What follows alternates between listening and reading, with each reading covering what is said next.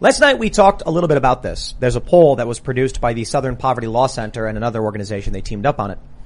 In it, they find that young men of both political parties think feminism has done more harm than good. And that's fascinating. I also thought it was interesting that this survey comes out around the same time as the Daily Wire's What is a Woman, where we're basically learning that a lot of these ideas are becoming extremely unpopular even among young Democrats. So today, we're going to talk a whole lot about modern feminism, where it's at, why young men feel this way. We're going to talk about the ideas presented in What is a Woman from the Daily Wire.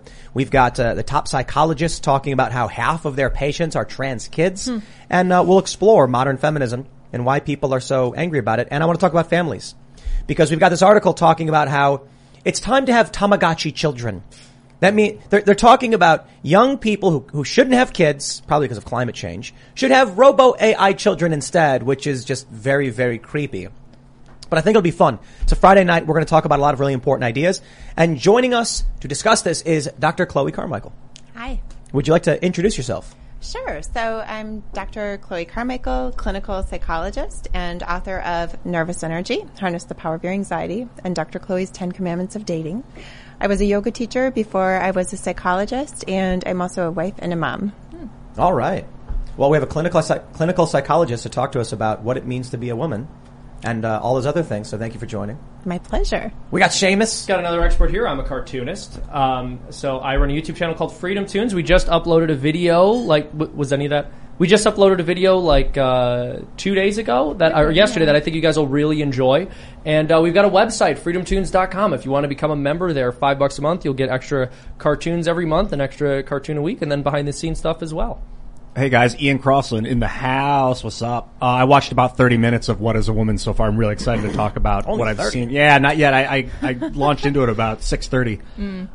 And I want to talk to you a little bit about your book. Well, hopefully more than a little bit about your book, Chloe, because I wonder how to harness that nervous energy myself sometimes. Maybe we can get down on that later. Sounds good. Yeah. And I am also here in the corner pushing buttons, trying to adjust all the volumes properly for all my guests. Thank you very much for joining us tonight, Chloe. I'm very excited to learn what a woman is. I did watch a documentary, but they were not big on answers, so we'll hopefully... Well, Matt Walsh was. Yeah, he sure was. Also, head over to timcast.com. Become a member and help support our work. We have members-only segments Monday through Thursday at 11 p.m. And we talked about this yesterday when Tyler Fisher, who was on the show, made the joke. I said I would ask someone, what is an assault weapon? And he goes, that's the next documentary that the Daily Wire should do. And I said, no, that's us. We're doing that. And so I'm talking with Forrest Cooper. He's been a guest on the show several times. He hit me up and he was like, yeah, no, for real, let's do it. I'm like, yes, we are going to do a documentary on gun control, gun rights. What is an assault weapon is the working title, I suppose. We're doing it. It's happening. And I think it's really fascinating, too, if you look back at the history of gun control legislation and things like that. So with your support, these are the kind of projects that we're going to be working on. So don't forget to smash that like button, subscribe to this channel, share the show with your friends. Let's jump into that first story. We got this one from the Daily Caller. Poll. Young men of both political parties think feminism does more harm than good.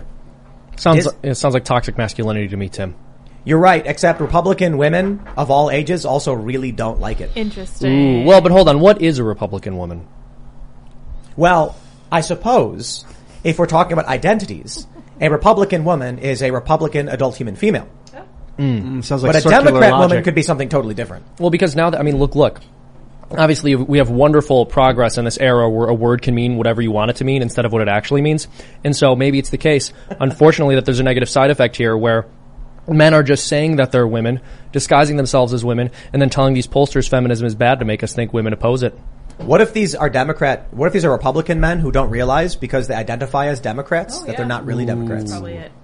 We're not really men. I actually think that's an argument they would entertain. They're like, well, if a Democrat man says he hates feminism, he's actually a conservative. There you go. Yeah. So he's just wrongly identifying. My biggest problem with it is that the definition of feminism has changed over the years. There's actually 4 to 5 waves of feminism. My mother she raised me kind of as like a second wave feminist where it was about equality of opportunity for every person. Didn't really matter what your gender was. And that was basically it. It was never like talking down to men. It never was about making men, because I used to ask her, like, as a question, as a kid, does that mean men are bad? Does it mean women are better? And she said, no. It's about equality of opportunity for these people. First wave feminism was we should get to vote, right? Yeah. Like, we should have right. And second wave feminism was that no more firm, open palm slaps on the behind from men in the workplace kind of stuff. Like, essentially. Like equality in the workplace, that I don't know, 1950s era smoking, guys smoking, like, come here, babe.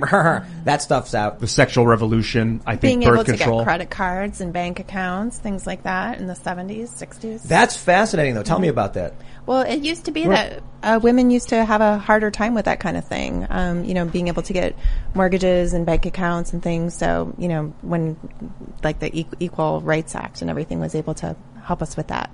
Well, but do you know why that was? Was it like men at banks were like, babe, you think I'm giving you a loan? Never gonna happen. Yeah, get out of here. I think that was the 20s, though, by the way. In the 70s, they were hippies, right? Yeah, I think that it was, just previously not illegal to discriminate against somebody because of their sex. And so, maybe for whatever reason, banks just said, well, maybe as a woman, you're going to have a baby and not pay your loan back or whatever it was. For whatever reason, they just didn't tend to extend credit to women. I think, it probably was. The woman would go in to get a credit card and they would say, and is your husband okay with this? And when they were like, my husband doesn't matter, they'd say, well, he pays the bills, doesn't he? So, before women were as prominent in the workplace or in higher positions, they probably just said, you have lower credit just inherently by not doing these jobs. Sure. Could be. Well, this is the kind of feminism that most people are like, yeah, that's cool. Like, you shouldn't discriminate on these, like, it should be your job. It should be your actual credit, not, you got boobs, you can't have a credit card. That seems like arbitrary. The Equal Pay Act, that's from 1963, signed by Kennedy. I haven't looked too deeply into how it's read, but the Equal Pay Act, it's a labor law, prohibits gender-based wage discrimination. I feel like that was made redundant by the 1964 Civil Rights Act. Could have been. Maybe a precursor to that. Yeah.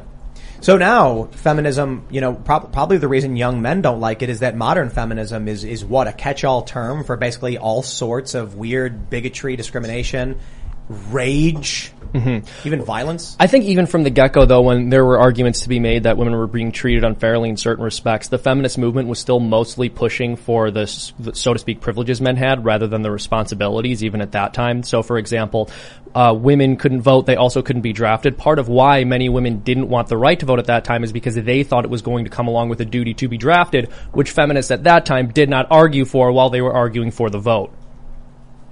So you're saying women should be drafted? Well, no. My point is that I think part of the issue is even from the beginning when we're discussing legitimate issues, feminists were more or less, they were saying men and women are equal and should be treated equally in every respect, but then they would conveniently ignore the responsibilities men had, which women didn't, and not pursue equality there. Yeah, with rights come responsibilities. I looked it up also just to clarify. It was 1974, the Equal Credit Opportunity Act, to prohibit credit discrimination on gender. Wow.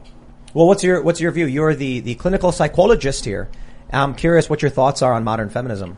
Yeah, I mean, that's it's such a loaded issue, right? I think, Tim, that probably I kind of go with you in the sense that I'm obviously for equal rights for everybody. But I think a lot of women actually kind of want the right to be more traditional, the right to be able to be respected as a woman, to be able to recognize that homemaking and housewifery and raising babies, that those things actually really matter. And, girls getting kind of pushed into this stuff under the guise of girl power is sometimes not quite so empowering. Also, as a boy mom myself, meaning I'm a mom to a son, I think also some of this, girl power stuff has actually gone a little bit too far to the point where it's hurting boys, which is actually also hurting girls, to the point where girls don't want to date weak men. But that's unfortunately what some of this over the top girl power stuff seems to be doing. You say it hurts boys. What's an example of that you've seen? Well, so if we are praising and helping girls to the point where, for example, girls are outpacing boys when it comes to college graduation or graduate school, girls are actually also paid more than boys now on average upon graduation from college. So, these are just a few examples, but obviously also boys' suicide rate is much higher and other types of problems. And so when we're, just still, for whatever reason, still focusing on, more federal dollars to help girls in school, when in fact it's boys who have a literacy crisis. So anyway, all of the focus on girls, I think is kind of a little bit superfluous at this point. Well, this sounds like really good news for young Chads, right? If the average man is making less money than the women, they're basically out of the dating pool. And then the very small proportion of Chad young millennial, Gen Z men who are making all the money get all the women. What's the problem? Well, you see this all the time whenever there's some Twitter thread that goes viral about someone who's using Tinder, and she finds a guy that she likes and she swipes on him and then finds out he's been talking to 20 other girls. It's like, well, that's because you swiped on like 99 guys, swiped on that one guy, and it was the same thing for all the other girls. So he just had a bunch of options. That's what ends up happening when the monogamous social standards break down. But also, I agree with what you're saying. I think it's very interesting because you'll have these nebulous campaigns about how girls are called bossy more often, which isn't really something we can test for, have statistics on, and yet we ignore the fact that boys are put on. That's an argument, yeah, but there was a whole campaign, ban bossy, right? And we were told that we should all kind of like hang our heads in shame because when girls are assertive, they're told they're bossy. And no one at the same time will talk about the fact that boys are more likely to be prescribed ADHD medicine. In school, they are literally chemically altered because our public educational system is failing them and no one seems to consider it an issue. We're also chemically altering young girls with birth control. Yes, en masse. Agree. Yeah. And I think that's a problem as well. Hormonal birth control causes problems that no one's willing to acknowledge. I've never experienced a work environment where people have complained about a female who is bossy. Like I've heard the argument. These last few years have not been easy on our economy, and with tax season finally arriving, there will be millions of hardworking people and businesses that could struggle even more due to the IRS working against them and pocketing profits for themselves. America First Tax Group can help put an end to your worries. Just one phone call to 800-431-5684, and you'll be in touch with America First Tax Group, a full-service tax company that'll fight the IRS's predatory tactics and put you on the path to financial freedom. Their experts can help you or your business with any tax-related problems you may have, from dealing with your back taxes to granting you access to tax relief and much more. Don't wait. Get in touch with America First Tax Group today by calling 800-431-5684. That's 800-431-5684. Or visit americafirsttaxgroup.com/Tucker. Again, 800-431-5684 or americafirsttaxgroup.com/Tucker. But I've never been in an environment where I'm like at lunch and someone's like, man, that Janet's so bossy. It's never happened. I've heard people be like, my boss is a dick. And I'd be like, who's your boss? It's John. I'm like, oh. Or like, who's Janet? Or it's Janet. Like, yeah, she's still I don't like my boss. Janet How could be a about that? dick too, yeah. I don't know. It's just, most people don't like their bosses. Mm-hmm. It's a weird thing that's like, I wonder if that is in and itself sexism, these assumptions. Yeah. Well, the assumption of victimhood, the assumption. I'll tell you something else, man. I was talking to this guy who produces documentaries, and we were talking about this issue, and he was like, my experience was that whenever we would have pitch meetings, the women in the meeting room would be giving us stupid ideas, and then everyone would be getting really frustrated and annoyed with these really dumb ideas, and then she would complain that no one takes her opinion seriously because she's a woman, and we try to explain to her, no, it's because your ideas are dumb, but she took it to the female place instead of the bad at her job place, and you know what it was?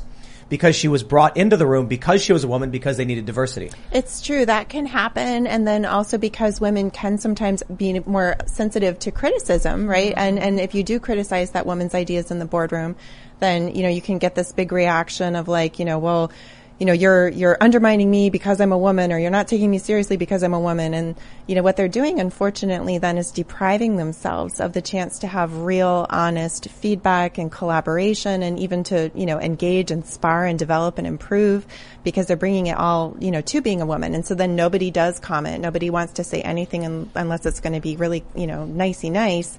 And then they wonder why nobody ultimately goes forward with those ideas. Yep. I think when you have what's the quota filled roles, you're going to see a lot more of this, where people who are minorities or women are going to feel like there's racism. I mean, maybe that's the goal. Maybe many of these activists want to create this by putting people who are unskilled in positions they're not qualified for, so that they feel inadequate constantly, and then the person can come in and say, oh, that feeling? Racism. Well, and we have to understand this is a very, very serious problem, because whenever we talk about the idea of like marginalized communities, whether you're talking about, you know, the alphabet people, or you're talking about people who are, you know, minorities because of their ethnic group in this country, the most serious problem, I think, is the breakdown of the relationship between men and women, because that is the most fundamentally important social relationship that exists. Men are supposed to open pickle jars, That's and right. women have babies. Exactly. Those are the rules. Well, but no, I mean, people will talk about like sexism, homophobia, etc. And I think with sexism, unfortunately, whenever there are issues that are addressed with the relationship between the sexes, it's always in one direction. The conversation can only ever be women are being treated unfairly and men are bad. And what's interesting about that is there's actually kind of a kernel of traditionalism and natural law in that, because people recognize that it is the role of men to protect women and to care for women and to provide for them. And so it's sort of bizarre because we have this concoction where we're told that men and women are exactly equal, but also men still have to fulfill this traditional role of being the one who cares for her and protects her. And who's tough and has a thick skin. Like, remember that Amber Heard tape where she's like, tell him, Johnny, tell him that, you know, that you were abused, you know, and she's just like, you know, going. See who believes you. Exactly. Yeah. And then nobody talks about toxic femininity, of course, you know, but toxic masculinity all the time is this big thing. So I think you're absolutely right. It's so much more normalized and comfortable for people, whether it's at school or work or personal lives or whatever, to just trash talk men. Yeah. Well, let's I just want to make a point about toxic masculinity. This is a term which they always feign confusion over whenever anyone points out that it's offensive. It is clearly an intentionally provocative phrase. If you wanted to get authentically masculine men on board with your project, you would not label their bad behavior as a form of masculinity. You would say something like, well, actually, these men are behaving in an effeminate way when they treat women poorly because they're not being men who are protectors. Instead, they label it masculinity and go, well, why would you be against us calling it toxic masculinity? It's like because you're attacking men in general and then claiming you're only attacking a small subsection. So what is toxic femininity? Well, I mean, so I don't mean to jump ahead of ourselves, but I mean, I did bring up Amber Heard, right? I mean, you know, so she's toxic. When we think about toxic masculinity, they say that it's when you take things that are traditionally masculine virtues, like maybe toughness or competitiveness, and you take them to a twisted extreme, right? And so with women, if you think about it, in Spanish, they have something called marianismo, and it's the opposite of machismo. So machismo is obviously, we all know what machismo is. Marianismo would be almost like the kind of a counterpart to that, which is where, you know, there's this extreme reliance on, you know, kind of a victim role, right? And with the Amber Heard thing as well, it was very interesting because from a criminal psychology standpoint, attractive women will always fare better in a courtroom than an unattractive woman unless it is shown that she used her attractiveness to in some way carry off the crime, and then her attractiveness will statistically turn against her. Interesting. Right? So about toxic femininity, then, that would be the case of a woman who uses her femininity, her, you know, beguiling feminine self in a way that, you know, twists and manipulates and deceives people. And I think part of why they will never acknowledge that is because to do so is to understand and acknowledge that there are certain benefits to being a woman. Mm-hmm. I think a lot of what we're seeing in modern Western culture, the failures, are due to masculinity being gutted and purged, which is creating this imbalance where a massive outgrowth of femininity becomes toxic and there's no strong men to rebalance. So, like you mentioned, you all of a sudden have the oppression Olympics. Everyone has to be a victim. Toxic femininity is taking over. Absolutely, even to the point where they have to make it up. And you know what? It's not good for the women either. I mean, I've sat with women in my office as a clinical psychologist that have expressed profound shame. Women, you know, that are in their mid-late 20s that say, you know, back in college I cheated on my boyfriend and I felt really bad about it, and I, you know, kind of said it was date rape, and, you know, they realize, you know, years later that they basically ruined somebody's life. But at the time, as soon as they even kind of utter the words, well, he made me or whatever, then all of a sudden they activate this, big support network around them. And I've actually also spoken for an organization called FACE, Families Advocating for Campus Equality. And they try to assist young men who are being what's called Title IX at schools now, where it's a verb, that a woman can just say, oh, well, he raped me or, he harassed me. And in many cases, the man is actually removed from school immediately while the school does some kind of a kangaroo court thing. So toxic femininity. This is why the Johnny Depp Amber Heard thing was such a big deal for a lot of people. I'm not going to say for everybody. For a lot of people, it was just celebrity gossip. But you had a guy who was accused, and he won. Mm-hmm. All of this Me Too stuff was just like, you had Aziz Ansari. Do you remember that? Mm-hmm. He had a bad date, and the one was like, it was terrible, so they tried to go after him.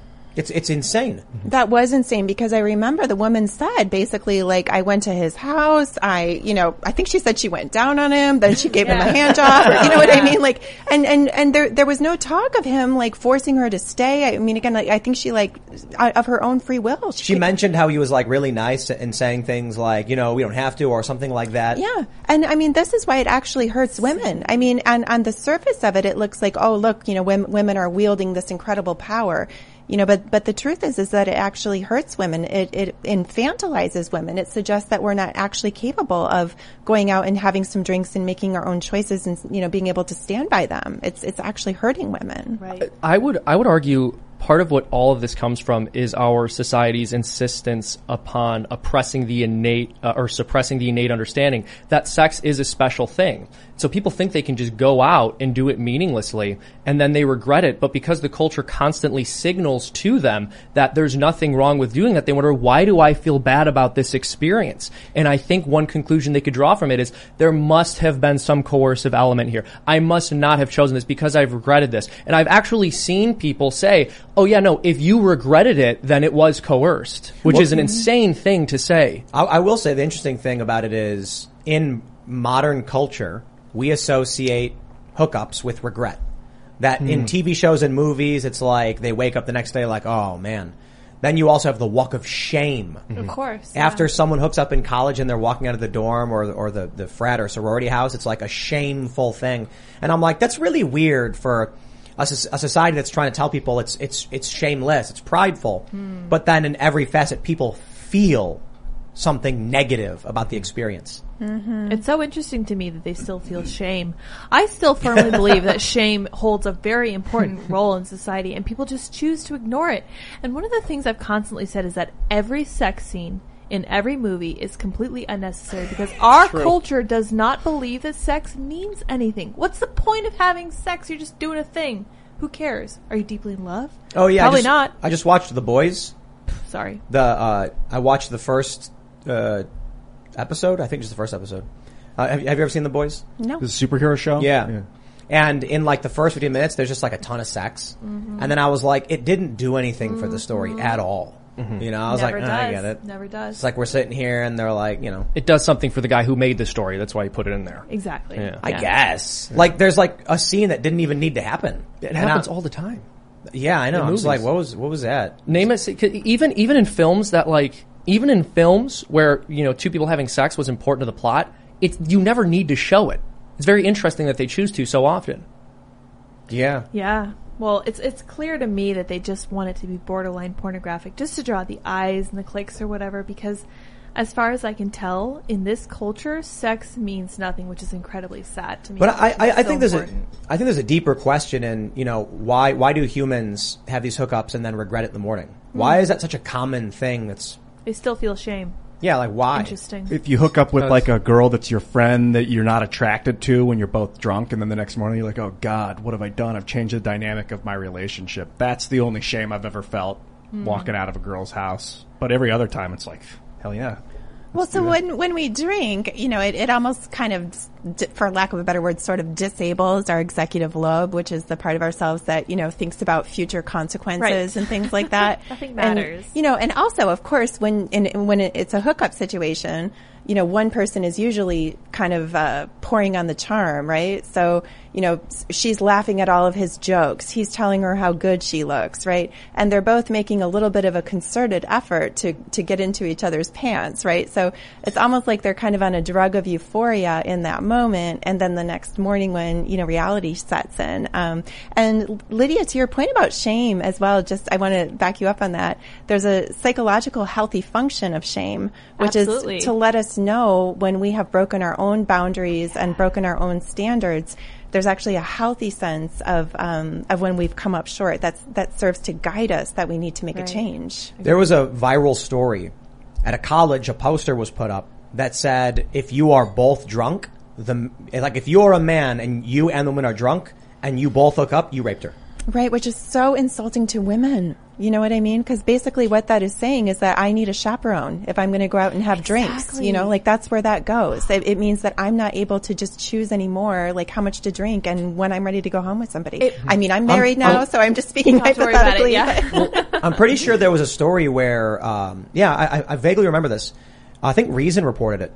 A man and a woman both got drunk and hooked up at a college, and the man immediately went to the school and reported her for raping him, and she got in trouble. Wow. And they were all freaking out. And there's that's the way the game works. Yeah. He was worried that she was going to go and report him, so he reported her first, and then he wins because he reported her first. That's interesting. But yeah, I did want to say, I do think that the fact that a woman can't have a few drinks and maintain her bodily autonomy, when I started hearing about kids who are able to change their gender at the drop of a hat, I was like, this is so insulting that I can't go out and have a beer and then sleep.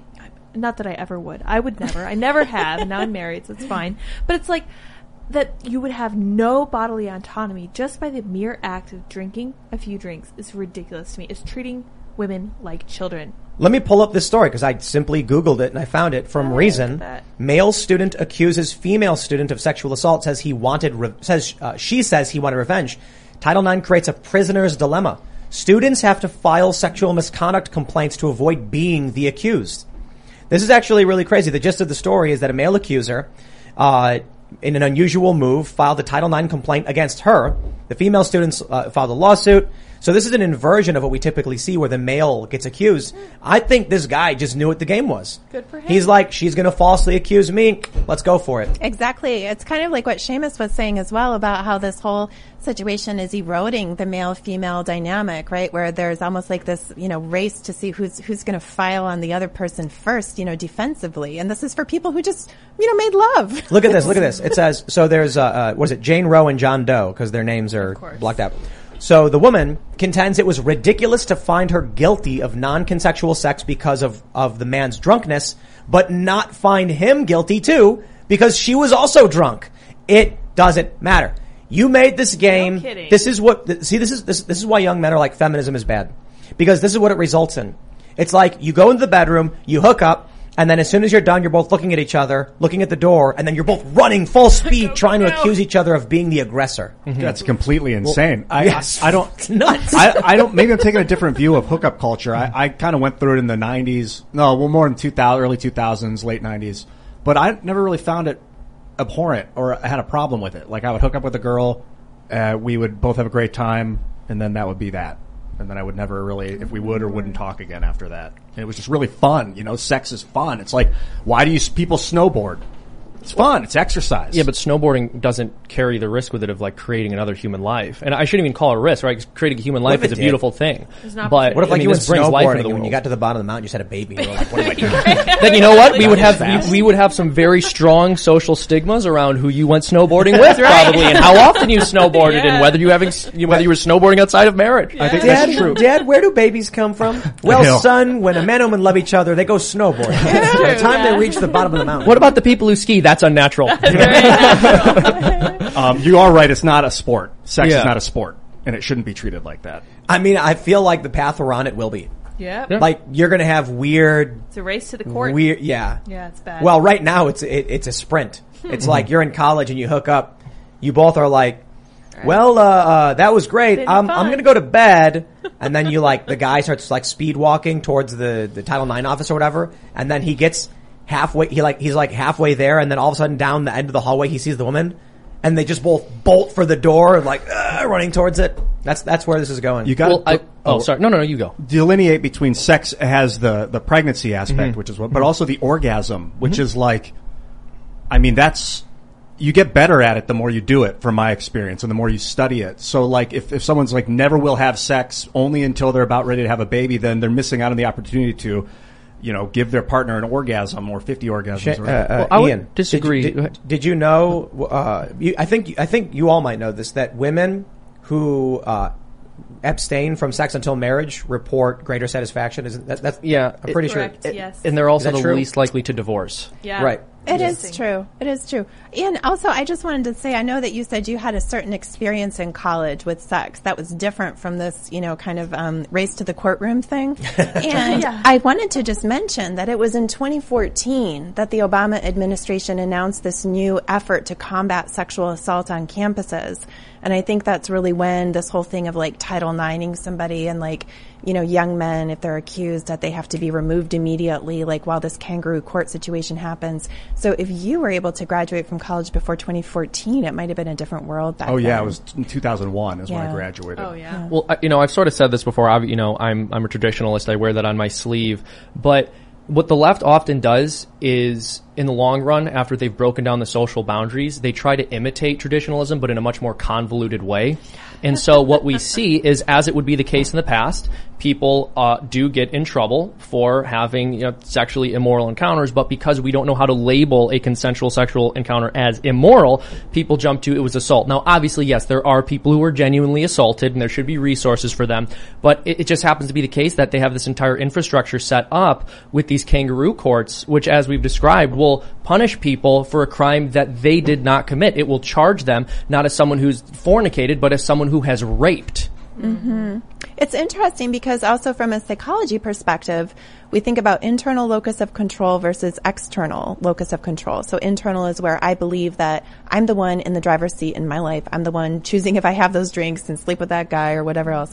And the external locus of control is, it was the situation, it was the patriarchy, I was, whatever, and as if the world is happening to us like the weather. And psychology studies have shown that people with an internal locus of control tend to, be less vulnerable to things like anxiety and depression. It's a factor of resilience to feel that you have self-efficacy and that you are in charge of your own decisions. So I do think that this whole thing has not been good, for women or for men, when we start seeing that it's not just you, me, and the lamppost, just deciding what we're doing here, but that we think we start blaming all these social factors instead of just looking at our own behavior. I mean, that's the culture war in a nutshell. Yeah. People being like, it's not my fault, I did it, it's patriarchy. Is that like a result of psychoactives being introduced to young people, that they now have less of an internal locus of control? They're seeing it happening? Well, I think that there's been this big movement, to de-shame women, right, for if they want to have sex and, whatever they want to do, girl power again, all of that kind of stuff. And so therefore, if a woman does have regrettable sex, maybe within that framework, it wouldn't really be permissible for her to say, I feel shame. I don't feel like that's good for me. I don't think I want to do that again, because then she'd have to look at herself and say that she wants to do something differently, which would go against the grain of this other narrative of saying women are just like men. You can go have sex all the time with a bunch of people and you'll be fine.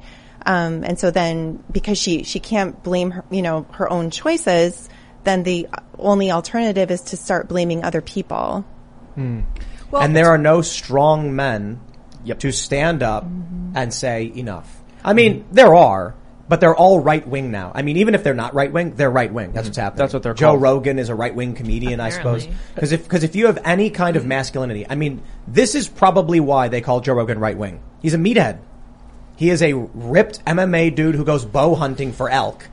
He's got left-wing politics, but that doesn't matter.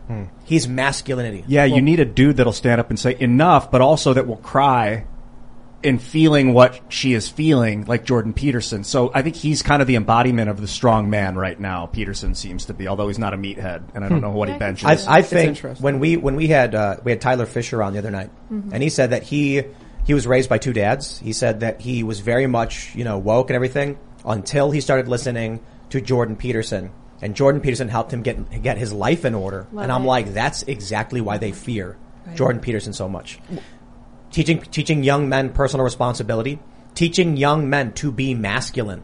That is very dangerous for people who don't want that balance brought back to the force. Absolutely. And so I've said this before on the show. I honestly mostly blame men for feminism. I think the reason women are acting like men is because men are acting like children. And people will usurp the roles that are not being fulfilled by the people who are responsible for them in some sense. And so I think we're in a position where society has basically, as you've mentioned, put a lot of emphasis on areas where we think women might be falling behind relative to men. Whenever men are falling behind, that's never really considered a problem. And so now we have a system where women are actually able to contribute to the economy in the workforce in a way that a lot of men can't compete with within the romantic marketplace. And so, A, you have that, but then B, it's far outside of an economic issue. It's also an issue of virtue. Like, men are not taught to see women as people who they should love and protect and care for. Think about what porn has done to men's brains. It has convinced them that women are objects for their own sexual pleasure and not human beings who they should love and in commune with and genuinely care for and protect. Well, to tie together what you were saying about women being told they shouldn't feel ashamed for sleeping with a bunch of men, it makes me angry to a certain degree that women are told that they need to behave like men. You need to work, you need to fight, you need to do all of this stuff, you need to take action against people who take advantage of you. You don't actually need to do that. And the fact of the matter is that men and women view sex very differently. I understand that. I'm okay with that. I'm not fighting against that because it's a biological imperative. Women connect much more deeply than men with sex on a very emotional level because women tend to be more emotional. And that's okay. That's fine. That's wonderful. It's beautiful. Men are not the same. Picture this. You're driving on the open road, taking in the beautiful views this country offers. Then out of nowhere, you hear a noise and your car breaks down. While still frustrating, you feel protected because you have a plan through CarShield. CarShield has helped millions of drivers from having to pay back-breaking car repair costs. All you have to do is call before a breakdown. Plans can pay for expensive repairs on your out-of-warranty car, truck, or SUV. All for CarShield's low monthly rate that never goes up as long as you cover your car. With a plan through CarShield, you get protection on over 5,000 major parts and systems with just a visit to carshield.com/Carlson. I'm talking big money items like your transmission, engine, electronics, and so much more. CarShield is here to keep you moving forward and make car breakdowns and the repairs that follow just a tiny bump in the road. Go to carshield.com/Carlson. Protect yourself from the unprecedented rise in costs for parts and repairs. Visit now to save 20%. carshield.com/Carlson. That's carshield.com/Carlson. When you visit Arizona, time is measured in moments, not minutes. Like the moment you see the Grand Canyon for the first time. Visit a new state of mind. Learn more at hereyouareaz.com. Even on a neurochemical level, Exactly. like women release a bunch of oxytocin. It's really crazy because did you know that the better the sex is, the more orgasms the woman has, the more oxytocin she releases. Right. So the more bonded she gets to the guy, Wow. the better the sex is for Exactly. her, which is awful, right? Because like if you go out and you're going to have that one night stand, well, it better be good, right? Like, you're not doing it for relationship fulfillment, right? It's just sex, and then you end up getting like really bonded to the person. Well, right? that explains why women who are abstain from sex until marriage tend to report greater satisfaction. Of course. sense. So I read that. I'm not saying I know for a fact. I don't have the evidence pulled up, but that is the case. I And believe. for men, the more like orgasms and the more forceful orgasms that they have, Spreading your seed. Fine, great. and the more testosterone they get, their Yeah. testosterone rises and rises, which makes them, just more and more independent and all these other things. Right. So, it's really hard for women. I want to ask you this, Dr. Chloe.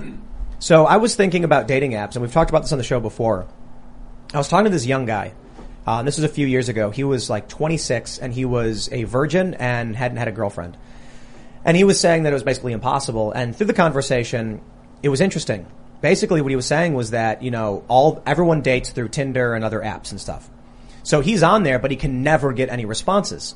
And I was like, interesting. I started reading some data from dating websites, and it looks like what may be happening in colleges. You have 20-year-old men and women. Let's just use an average age. They're all on Tinder. The 20-year-old man has no status, has no wealth. He's in college. So when he reaches out to a peer, a 20-year-old woman, and he says, want to hang out? She goes, sure. What did you have in mind? We can go to the courtyard and we can talk. And she's like, that's cool. Then she swipes right on a 30-year-old guy who makes $70,000, $80,000 a year. He's got a nice car. He's got his own apartment. And he says, you want to hang out? And she goes, what do you want to do? And he says, we can drive to the lake, go see a movie, and then come back to my place. I've got drinks. And she goes, done. Yeah, even more, he doesn't just say you want to hang out. He says, would you like to go have dinner, right? You know, like from the start, he's whining and dining a little more. So it feels to me that dating apps have expanded the dating pool so massively that young men no longer have a peer group in which they can find a mate. And higher status men now get access to basically every available woman. So what we started seeing is, this was reported by the Washington Post, that I think a third of men under 29 were virgins. And, you know, unmarried as well, not dating. That was, I think, 4 years ago. So it's probably gone up since then. Something is happening. I'm wondering if you, you know, what your thought is on dating apps, and if you would agree with. Yeah, I totally agree with what you said about the numbers game, and you know the fact that now that 20-year-old woman as well, she's going to be this like hot item, you know, if she's open to going out with 30-year-old guys, right? So it really shifts the dating dynamics. And then also, you know, I've read something similar about the virginity rate, like amongst, you know, very young people. And I think it may also have to do with the proliferation of porn, you know, as Seamus was saying. I mean, to really get out there and like, you know, find somebody, it's even for a one night stand, you know, it's not easy, right? You have to take certain social risks. You have to put yourself out there. You have to deal with rejection. You know, there's so many hurdles that you have to clear. And if young men are able to get their appetites, you know, pretty much fully satisfied from the comfort of their own home for less money and less effort, I can see where they would have less motivation as well. And then, as you said, if the dating app dynamics are making it even harder for them. Yeah, and I think that's absolutely correct. And it's not just that their need is satisfied in some sense. By virtue of what it is, you only have to think about yourself in your own pleasure and not another human being who you're involved with.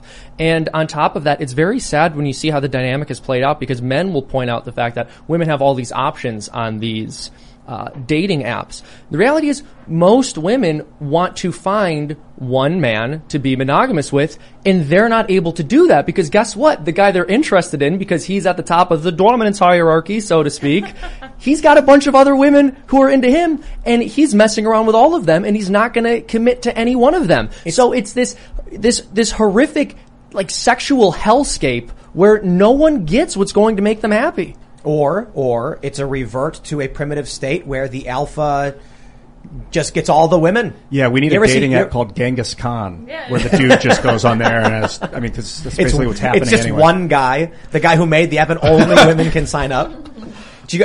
I'm pretty sure what chimps do is like the chimps all beat the crap out of each other.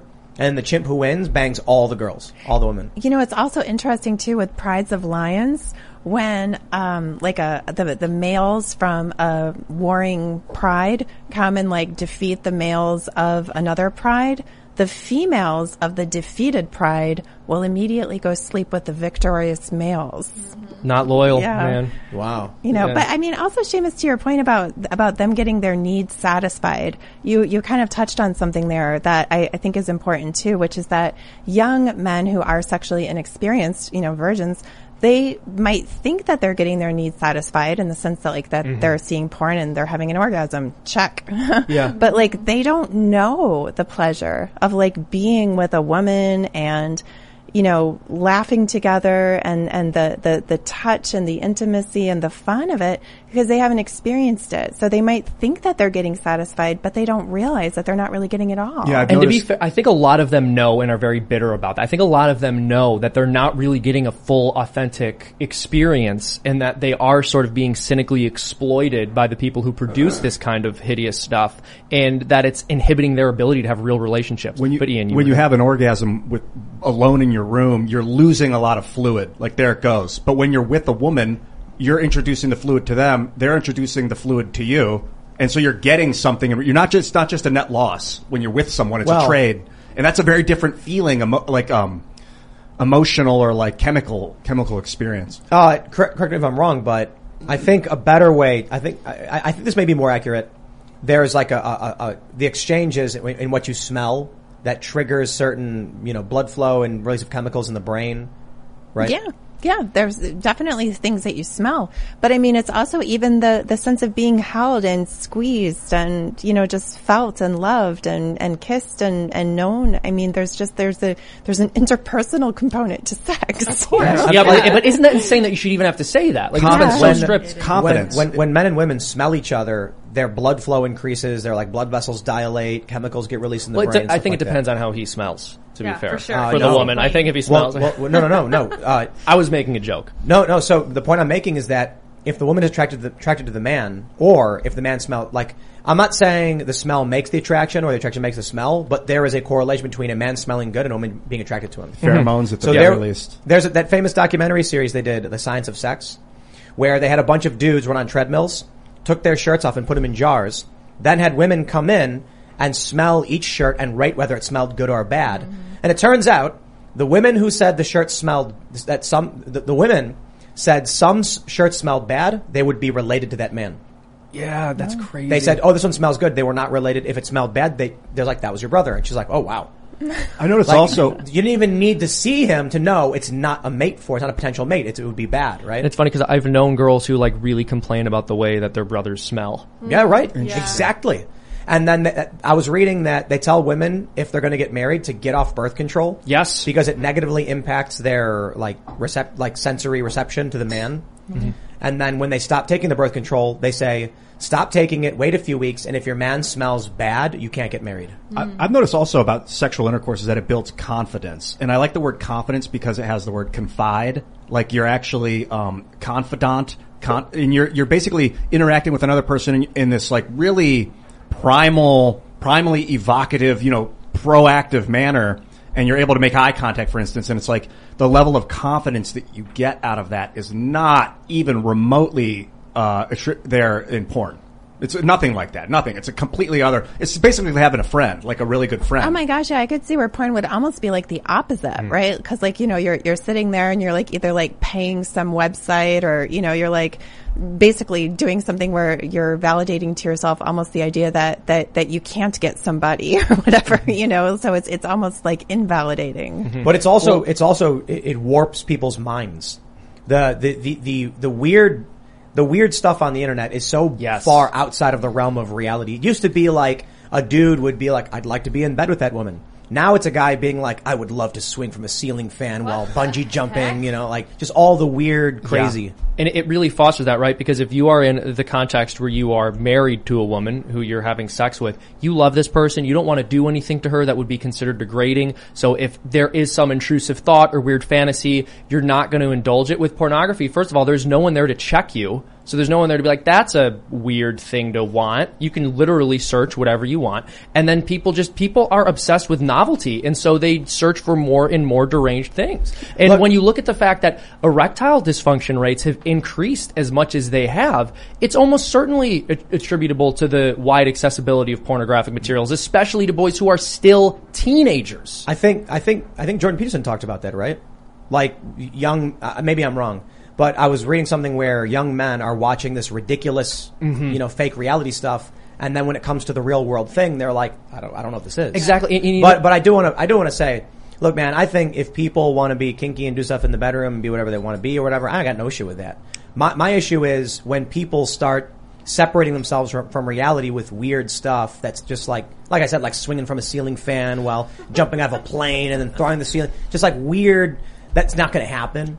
I mean, I guess if you're rich enough to make that happen and you want to bang someone while jumping out of a plane. There's a big difference between two people having sex where they're not looking at each other. They don't even know each other. They don't care. It's just two bodies smashing together. The girl's in pain because it's like so hard.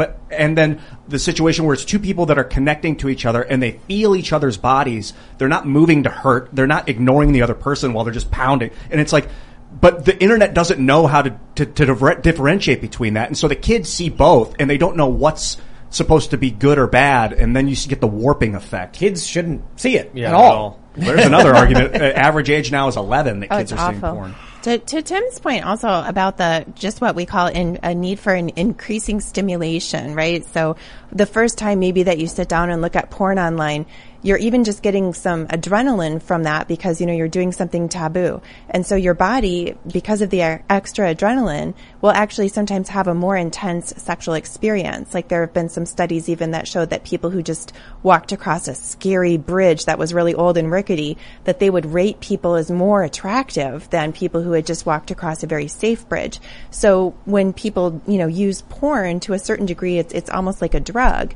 But then once you've seen the same stuff a million times, it becomes sort of ho-hum. And so then people just need to keep doing, as Tim was saying, stuff that's, even more and more bizarre to kind of keep up that sort of a hit. And then there's the other factor, which is that these sites make money by getting you to spend more time on it. And so they'll be popping up stuff that you might never have even thought of. But there you are with your body physiology all turned on to the point where you could look at a baked potato and think it was sexy, right? And then you end up with a guy in the hospital with a broken light bulb in his ass. Yeah, It's exactly what happens. were you thinking, dude? It's like, who's on the internet? What? So, I mean, your studies of psychology, what is like a good tactic for people to maintain that adrenaline rush with their partner?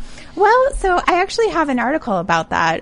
It's called Don't Have Chemistry with Nice Guys. Here's how to change that. If anybody wants to email me through my website, I'll send you a copy of the blog if you can't find it. But so what I suggest people do, like, it's kind of old fashioned, but like, that's why people go to horror movies on dates, cause like it kind of like gets things going a little bit, or even going to like new places, new restaurants, that kind of thing, escape rooms, anything that just gets your blood going and gets that, kind of excitement going, will kind of transfer onto the sex. Yeah, I actually read that, when women are scared, they generate a stronger bond with the person they're on a date with. Yeah. Correct. They need to. And so there was I think it was a study about they monitored people on dates and they had them walk across a rickety bridge. And the women reported like higher bonding or satisfaction with their date when they were walking across a rickety bridge. It's really weird. Mm-hmm. Well, I mean, trauma bonding, right, is not a real phenomenon. And I'm curious about this. Well, it's even just the increase in adrenaline, right? So when you have more adrenaline going, your heart is beating faster, you're getting a little sweaty. It's almost like the same as being turned on, and so you're just experiencing all of your physical sensations more intensely, and also you're blocking out thoughts of anything else because your mind goes into this tunnel vision. Yeah, fight or flight. Yeah. But I think even beyond the studies we've done on this stuff, there's like the joke in TV shows and movies where the guy stages a mugging to impress the date. It's like that we just knew that. We knew that That's my point. you go on a date with a woman and then if the guy defends her, he looks tough, it's attractive. And then we do science, we're like, oh yeah, that actually happened. Or the girl stages a damsel in distress moment and, the man comes to her rescue. Yeah. Are there dietary things that can improve adrenaline? I don't know about that. I don't know. So the interesting thing is the relationship dynamics are changing so dramatically now that femininity is sort of being washed away. We have this story that we've talked about quite a bit, actually. I mean, we've done multiple segments on it, but I want to bring it up so that we can talk about it with you, Dr. Chloe. The New York Post writes, women are struggling to find men who make as much money as they do. And so they talk about these women who are like, a 30-year-old who's 38-year-old making $50,000 a year or something, and she can't find a man. And, when I first talked about this, boy, did every feminist lose their mind. They were like, Tim Pool, how dare you? And I said, here's my assessment. If you're a 38-year-old man and you're making $50,000 a year, why would you want to date a 38-year-old woman who's making $50,000 a year when you can date a 28-year-old woman who's making less and you can provide and actually feel appreciated? It's this older guy. He's going to date a younger woman because he has the money to do so. It feels good for him because she appreciates what he's able to give to her, and he feels like he's able to give something. But dating a woman of the same age, he's not offering anything. It doesn't feel good. And why would she want to date someone who's not a provider? So ultimately what ends up happening is guys like dating younger women. So older women who are career women are going to have a harder time. Yes, they do. They do. I mean, I can just, from my own practice, it's a difficult thing, and women, I'm not saying this to be against women. I'm actually really saying it in sympathy with women, that women who do get older will say that it becomes harder and harder for them to date. Yeah, because for a variety of reasons, whether it's, the fact that more of their age peers are married, or that maybe their age peers are hoping to have kids, and so they're trying to date a younger woman so that they have time to do that. I think that's why a lot of women are freezing their eggs. I think women would they need to pay attention to the Leonardo DiCaprio principle. No, I mean it. No, I know what you're talking about. Well, would you want to explain what Leonardo DiCaprio does? Leonardo DiCaprio, regardless of his age, dates women who are in their early 20s. And only up to a certain age. That's and then right. like every woman's like 25 and then he breaks up with her at 25. So here's my point. What were you going to say? No, I saw a headline. It was like, this is on Twitter. It's pretty funny. It's like, Leonardo DiCaprio's exes, where are they now? And the top reply was probably in their late 20s. That's great. So here's why I say this. 25-year-old man. He's going to date a 22-year-old woman. 35-year-old man. He's going to date a 22-year-old woman. 45-year-old man is going to date a 22-year-old woman. You see these old men, and they're like 70 and they're wealthy and they're dating 20-year-old women. So as women get older, no matter what they could provide, let's say you're 40 and you don't make that much money and you're hoping to find maybe you'll find someone older because they want younger. The rich guy can still get the 20-year-old woman. And I'm not saying it should be that way, but the reality is if a man at no matter what age, I mean, we've seen 80-year-old men with 20-something-year-old women, like you're robbing the cradle and it's like, I don't care, I'm old and I'm going to die. And she's like, and then he doesn't, I get his money. They like it. So the problem there is there's a certain point for women where no matter how old the guy is, if he has resources, he will go for the 20, 30-year-old woman. Right. And, it kind of takes me back to the article that you mentioned when we started, the poll showing that, younger men thought feminism had done more harm than good, but that was less true of a belief for young women to have. And I couldn't help but think about the fact that, that's young women that they're currently saying, oh yeah, the world is just telling me that I can have it all. I can do this, I can do that, and everything else. Why wouldn't they like that message, right? But when we start talking about the older women who are then saying, yeah, okay, so I spent my 20s climbing the career ladder and not having kids, and how is this feminism really necessarily helped me so much? I would be curious about women, that are in their 30s for that poll. The interesting thing about all of these polls that take a look at feminism and dating and stuff is that they don't understand the difference in generations. So when they say, did you know that women on average make 17% or, 23% less than men? It's like, are you talking about all age groups or are you factoring in only Gen X and below? Because if you do that, then all of a sudden you realize women make more than men. The problem is, it's very simple. In the 60s and 70s, women didn't work the same jobs as men. They didn't make as much money. Now they're growing up. There is a disparity in the boomer generation. There was a disparity in the silent generation. The disparity is mostly going away. But the narrative persists. I mean, the narrative of the pay gap is wrong for 1,000,001 reasons. But what's happened now is it's inverted. Young women are more likely to graduate college, more likely to go to college, more likely to get higher paying jobs than their male counterparts. But because we lump in boomers with millennials in the same stats, it presents this narrative of female victimhood. Right. Yeah. When boomers are long gone, it is going to be inverted and women will make more than men. Well, also, it's interesting that it's considered victimhood, right? Because what is necessarily wrong with women choosing not to work as much or choosing to work fewer hours or just choosing not to work at all because they want to have a family? Why is that seen as like some horrible form of oppression when they're making that choice for themselves? Feminists will often make the argument that they just want women to be able to make their own choices. They're not here to try to force a specific social order onto the greater whole of society. But all of the decisions women make that they complain about happen to be the more traditional ones. So it's clear that they're not interested in letting women make their own choices. They have a specific set of standards they think women should be living by for them. Who's they that said that? Feminists. I mean, that's feminism. Every single time they complain about a disparity between men and women, it's a disparity which is an indicator that women are behaving more traditionally or taking on a more traditionally feminine gender role. You know what I think it is? I think it is social pressures beget social pressures. I think that there was a genuine issue with equal opportunity. Women complained about it. Every day, we rise, challenging ourselves to work for what we believe in. At U.S. Border Patrol, protecting our borders is more than a job. It's a calling. Agents answer the call, working together to keep our country and communities safe. If you're ready for a new mission, join U.S. Border Patrol and go beyond. Learn more at cbp.gov/careers. Temple University is ranked among the top 50 public universities in the U.S. Through hands-on learning opportunities and world-class faculty, Temple students are prepared to soar in their careers. Schedule a campus tour today at admissions.temple.edu/visit. So then people said, let's do a big PR campaign and tell women they can be equal. This created social pressure among women to be those fighting for equality because that was the social cause. The social cause is speeding up. It's going faster and faster.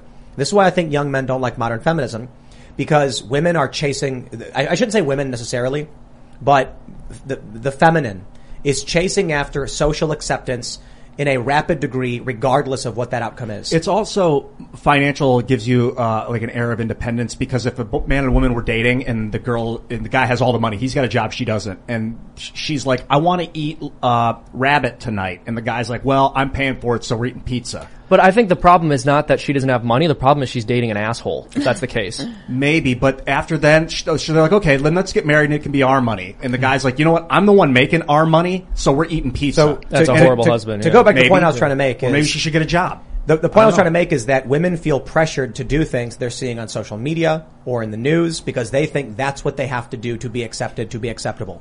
So they're adopting certain behaviors, they're putting on certain messages, they're holding up certain signs, because they all just chase after each other's message. Well, there's no one to tell them, like, hey, that's too much. And women and girls are more vulnerable to what's called social contagion, right? Mm-hmm. So that's why, like, for example, like, in the 80s, like, it seemed like every woman, like, had an eating disorder, or, you know, or, like, there's just certain things that can suddenly crop up, right? And I think that sometimes that can happen for women and girls as well when we get bombarded with this messaging, you know, that we're supposed to, you know, do certain things in career, and that we can't even talk about, you know, wanting something different. Like, from the psychology side also, psychology studies have shown that people on the left are more collectivist, and people on the right politically tend to be more individualist, right? And so both sides have their extremes, which can be, you know, not so good. But when it comes to collectivism, one of the things that can happen is that you can get attached to the narrative of the group, right? And there's, you know, groupthink to the point where you don't even feel comfortable stepping out of the narrative. That's why it does feel so insanely controversial for young women to say, you know, I'm not sure that I want to be a partner at a law firm, you know. Yeah, that's a very good point. You know, you made this point earlier where you said you'd be curious to know how women would respond to being asked the question of whether feminism was a net positive once they're in their 30s or older. I think another thing we have to consider is whether we should just be asking women about the specific results of feminism and asking them whether they're happy with that. Because if you just use the term, oftentimes I think what people are going to do is look at what they think that movement intends and not necessarily what its results are. So if you ask women questions like, are you happy with the fact that it's more difficult for you to find a man who makes as much money as you? Are you happy with the fact that it's harder for you to start a family? I mean, almost all of them would say no. I thought, Chloe, what you said about the left being more collectivist, the right being more individualist, or independent, I guess, individualist. The extreme of the right, individualism, would be like what I was saying earlier. The guy and the girl are in a relationship. The guy makes more money, and he's like, I'm going to decide what we do because I'm the one bringing the money, and the money is what's going to get the thing. And that's like that's the extreme of the individualism. I disagree. How so? Well, I don't necessarily disagree. I just want to say that what likely would occur is the woman saying, I'm breaking up with you, I'm leaving. Right? Women have a choice, and if the man is too in one direction, then it just breaks apart. So maybe actually I should say I agree with you. That degree of individualism would probably break the relationship. Yeah, that's the extreme gone too far. Or the extreme, what I wanted to say though is that I think the extreme of individualism would be the man beating the woman. Jeez, God, I mean, that's the extreme. Well, he clearly doesn't, at that point, care so little for her well-being, he causes her harm, right? So, I'm thinking about, like, prenuptials. Do you, I guess through your psychology, do you think prenuptials are, I feel like prenuptials should be written into marriage without even, like, the option, personally. But what do you think about those? I don't have a prenup, personally. Of course not. So, you know, I mean, I think it's going to be different for each person. But no, I mean, I just personally view marriage as the kind of commitment that you make without needing or wanting to have like kind of a if we break up plan, because the plan is no matter what happens, we're not breaking up. However, I'm an individualist, and I totally get that every marriage is different. And if other people say that they just feel better with a prenup, I don't have any problem with that. I gotta say, if you think you need a prenup, you should not get married. Don't get married. Yeah. Don't do it. But that's why I think they should be written in without you having to think about it. No. I disagree. Why would getting married to someone mean that all of your wealth from the last 40 years of my life would now be gone if she decided to leave me? That's insane. Because marriage is till death do us part.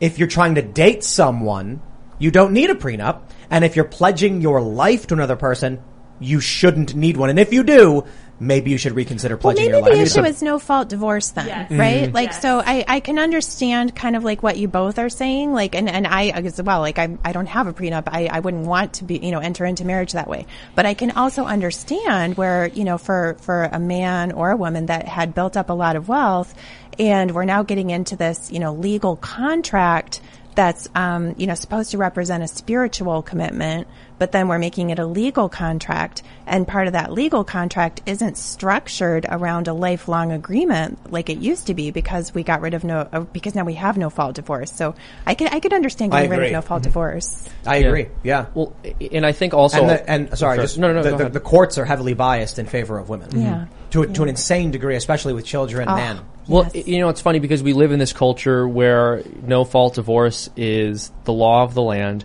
and people will say things like, well, look how often marriage ends in divorce. How could you ever be in favor of social structures which disincentivize that or would, dissuade people from getting divorced? But I think what people often miss is if young folks know they're in an environment where divorce is not an option, I firmly believe they're going to be more careful about who they choose to marry. And I think also people are going to be more careful about their decision making in general when it comes to sexuality. A lot of people will start sleeping with someone, and as you've mentioned, that releases oxytocin and other hormones that bond you. And there are a lot of couples that end up together because they're sexually engaging with one another and they're bonding, but they're not actually really good for each other. And then at some point in the marriage, when the novelty of that person wears off, they get divorced. So I think it's not just that we have no fault divorce in people who would otherwise be staying married or getting divorced. I think they're actually making poor choices about who they end up marrying because of the current status quo. A starter marriage. It's like a phrase. It's horrifying. Yeah. It's horrifying. Yeah.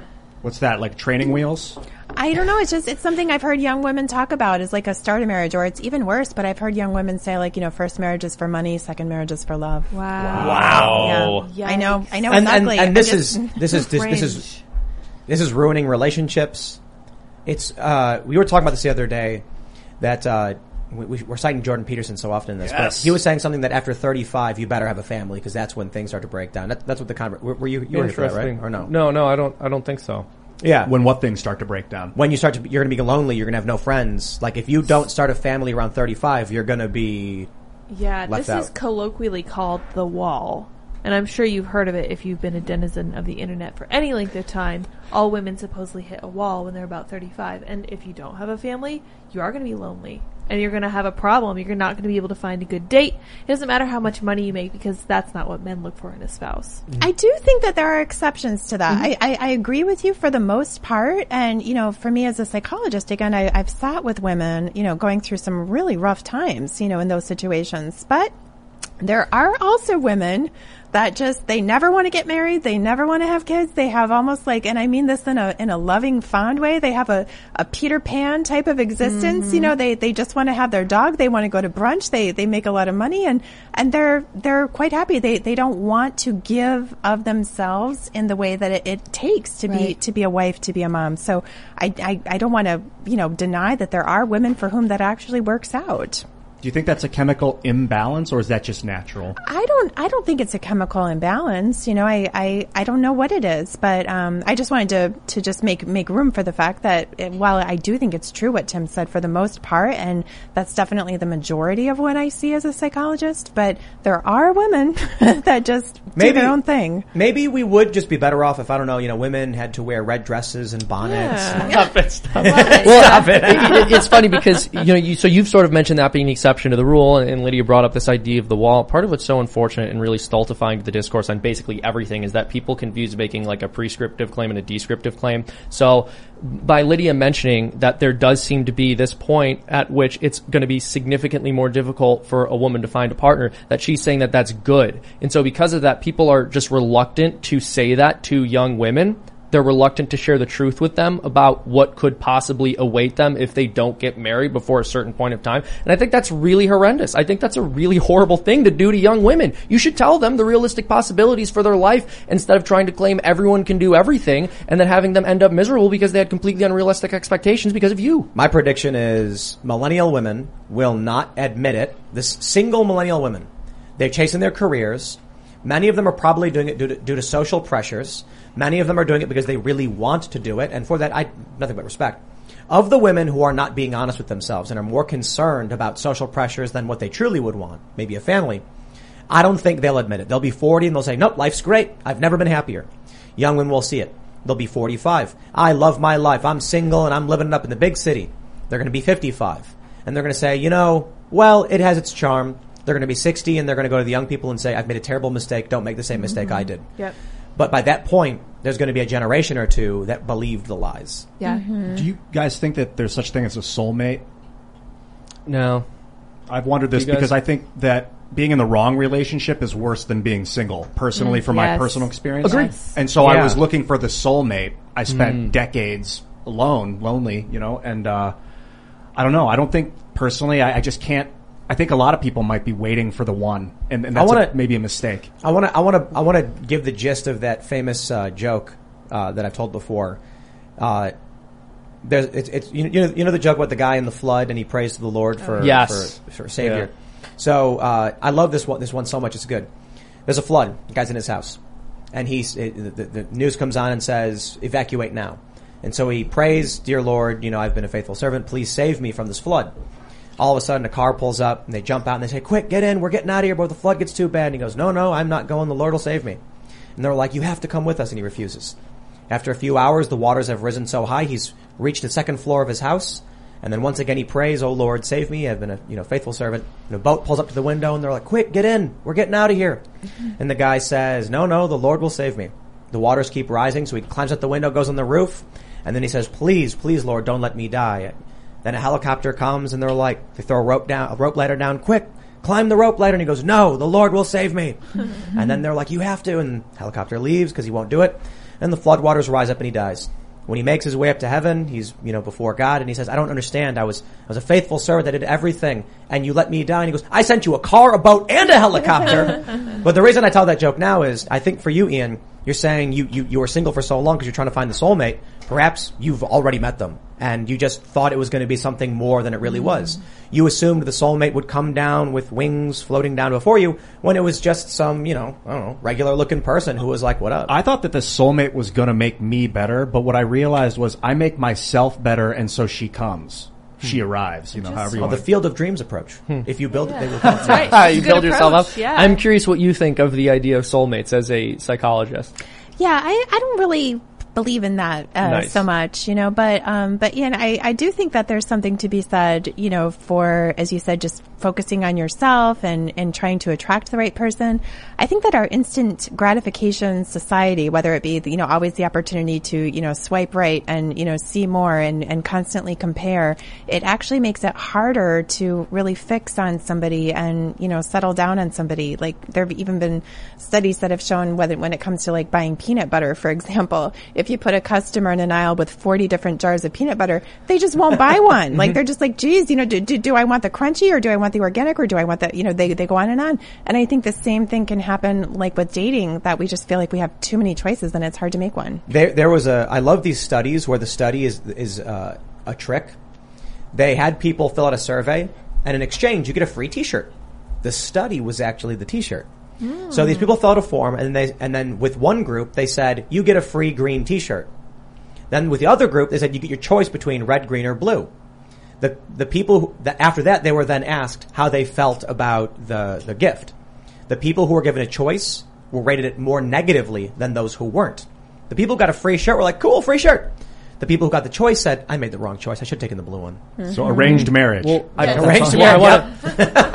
I have clients that have arranged marriages, believe it or not. How does that work? I was surprised to see that it is not like something that I thought would never happen, but my practice is in New York, and I'm not really seeing clients as much actively now as I used to in the past. But I mean, there's actually a lot of people from cultures where their parents are arranging marriages, and it's not as bad as it sounds. Like, their parents are not like forcing them to get married to anybody. It's more like their parents are just like lining up first dates for them, essentially. And some of the clients that I would have that didn't have that happening for them, they would be like, I kind of wish my parents would do that for me. Because it tends to happen, obviously not with all, but like in the Jewish communities and with the people who have come from India, they tend to have that happen more often, at least in just my colloquial observations. Those sound like blind dates. They're setting up blind dates. Yeah, basically blind dates. But that's different than saying you're marrying this person now. You're right. It's arranged marriage opportunities, like where they're setting up blind dates with somebody who's marriage minded. But you're right. It's not like they're just saying, hey, go meet your husband. And also, in most arranged marriages, the person has the option to not marry. It's not like the parents go, you have to marry this person. Like, they pick someone and then they get to know them, and then if they don't want to, they do get the final say, yeah. But I think a lot of not all the time, obviously. In certain cultures, that's not the case. I think a lot of cultures, they can just say no, but then the parents are like, don't do this. Like, we've worked hard at this. Cultural so pressure. there's pressure for sure. Right. That makes sense. But it used to be with arranged marriages where, like, the dad would go to the dad of the daughter and be like, how much money do I get? We're doing this. Yeah, dowries. Dowries and land grants and things like that. That's why a lot of the royal families were doing it all, 100%. Well, one of the things that I notice in that conversation about arranged marriage is that both parties are going into it with the understanding that they are dating for marriage. It's something we don't have anymore. Yeah. That's a good point. Yeah. And not only dating for marriage, right, but giving up this idea that there is a quote-unquote soulmate. I think it's a really toxic and destructive idea that there's going to be someone who will come along and you'll just have an effortlessly good relationship. That's not going to be true about friendships or relationships, like any kind of relationship that you have. And so it makes sense that in our culture, we would think that because, as you mentioned, we're all about instant gratification. So yes, of course I'm going to meet someone who just like bends to my will and everything, which people don't admit, but that's kind of what they say when they want a soulmate. I want someone who isn't going to require that I change anything about myself or give anything to, and who is just like effortlessly pleasureful to be with. I noticed an uptick in video games where you can get married in the video game. That started like in 2008 or 6. Dude, let's pull up the story, bro. This is weird stuff. Check out the story from That's The weird, Guardian. yep. Tamagotchi kids. Could the future of parenthood be having virtual children in the metaverse? No. We're doomed. I don't know. Part of me is like, we can talk about the future and the dark future and the bright future, and we can be like, I wonder what people would experience. But I'm telling you, when you get to the point where you're just not having kids and you're making robo babies and they're just like digital video game babies, all right, that's it. I don't know, man. Yeah, a country that's below the replacement rate probably does not need this. No. There's a game coming out called Stray, I think it is. Yeah, have you heard of a it? cat. No. You play as a cat. Yeah, but all humans are dead. Just have robots around. There's robots everywhere. Yeah. It's because like humans built robots and then the humans died off and now there's robots living everywhere. Cat I think befriends robots. Something like that. Yeah. Yeah, I think that kind of feels like where we're going. They're building AI that's getting better and stronger and faster, and it just really feels like the future is going to be AI entities. One of the problems with this, and you brought up, Seamus, which made me think about it, is that there's no or maybe not no resistance, but the lack of resistance with digital relationships. Video game characters that are your wife in the game or your child in the game, they don't push back. Like, they don't come in and tell you what they feel. They don't, not really. And no one would really, I don't think anyone would want to play a game where that's the case, because you got real life to contend with. But it's definitely training people to expect that in real life. I think people do like video games that offer them adversity, but slightly less resistance. So we play video games for that dopamine release.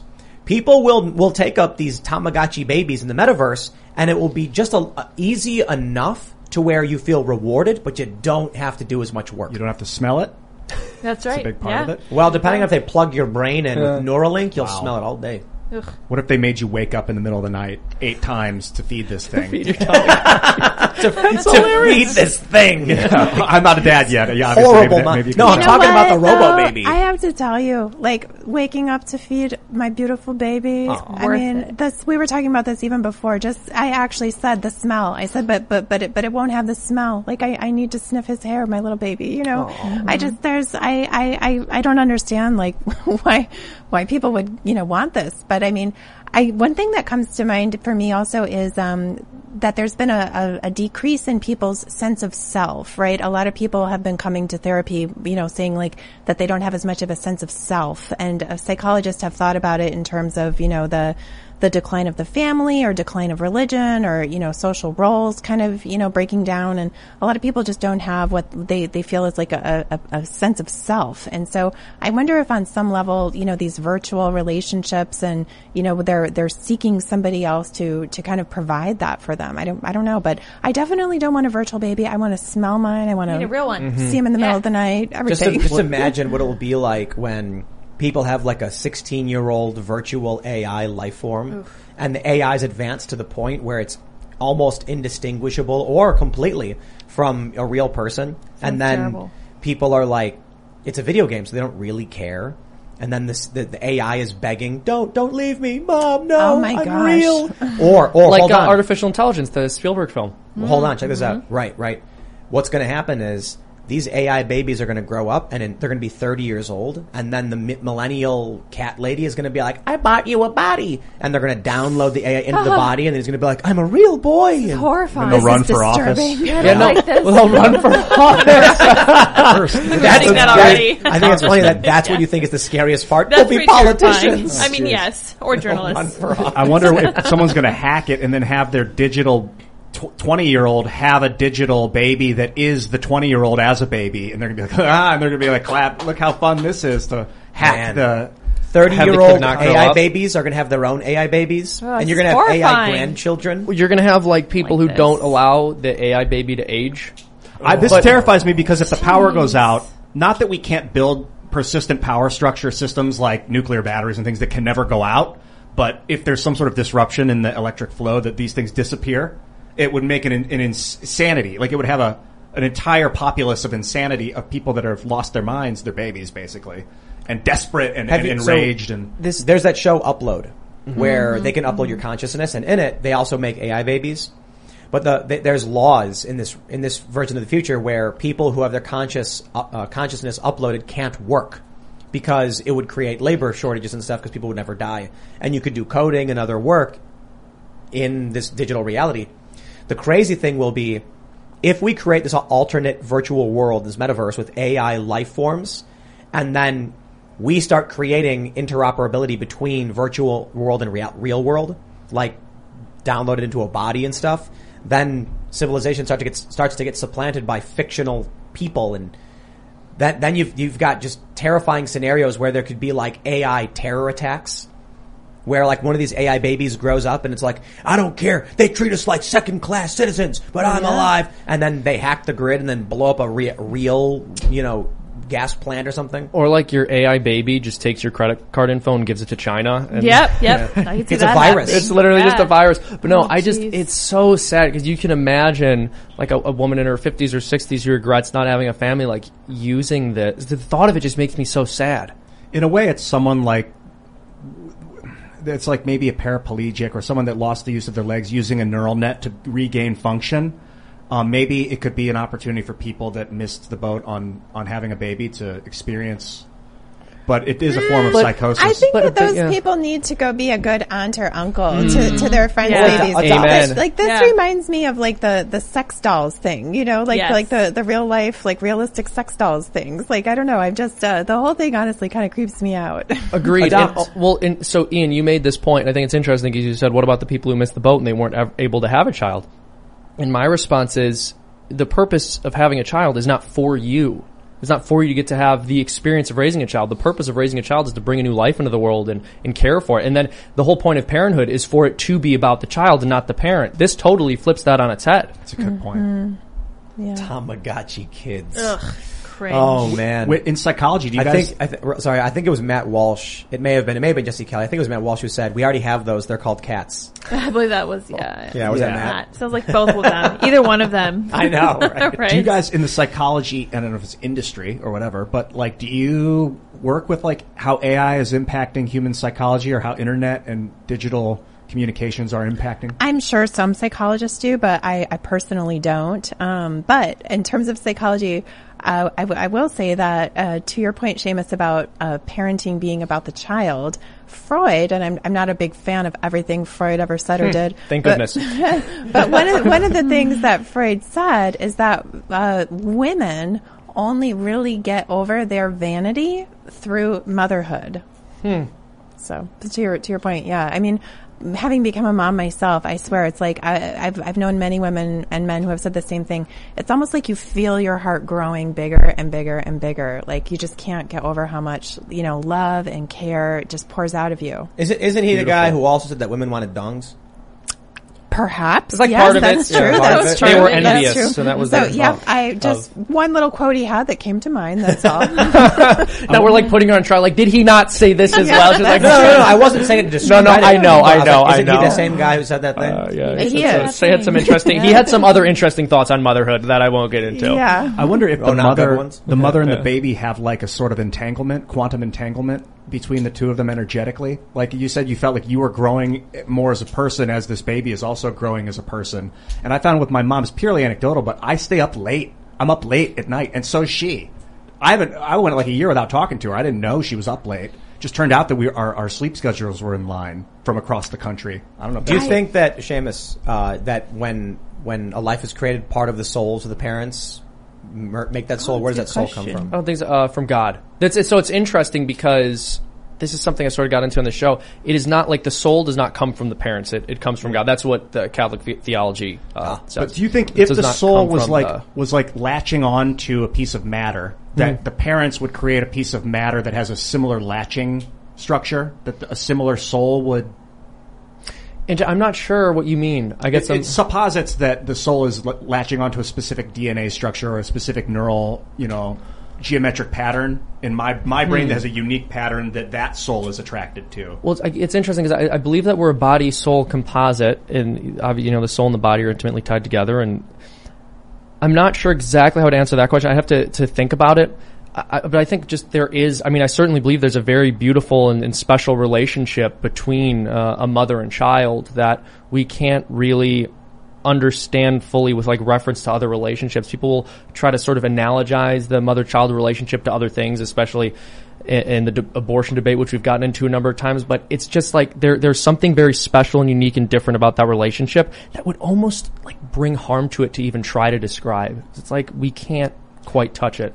Yeah, I get the sense that there's something there. I just don't have any. Yeah, you know what I was thinking. Let me pull this up right here. This other story. Would you give up having children to save the planet? Meet the couples who have. Wow. Okay, well, I was thinking it's really funny that the people who believe the world is overpopulated are the same people who believe that you should sterilize your kids. You should not have kids. You should abort your kids. You should gorge yourself until you're on the verge of death because you can be healthy at any size. And I'm just like, isn't it weird that all of these weird social things they advocate for just result in less people? Or is it just like, that's what they want? Well, also, I'm going to be honest, and I don't know these people, but when I hear this, it generally strikes me as a post hoc rationalization. I think people choose not to have children for lifestyle reasons, and then they'll say something like, it's for the environment because they want to feel good about themselves. I don't really know anyone who like really, really wanted to have kids but went, I can't, it's for Mother Earth. Most people I know who say that probably weren't going to have kids or have many kids anyway. I think the issue is these young millennial women who aren't having kids are femcells. Female incels or whatever. I mean, I guess incel works for women as well as it does for men. And I think they justify it by saying they're choosing this lifestyle. It's like sour grapes.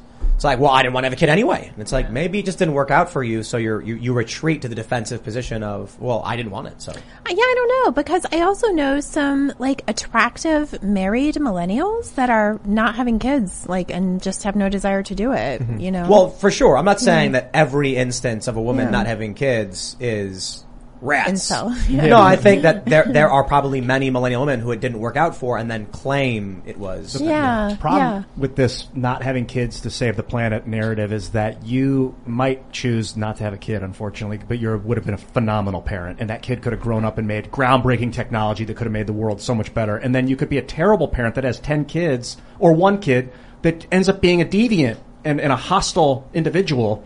So it really doesn't matter how many, it matters the quality.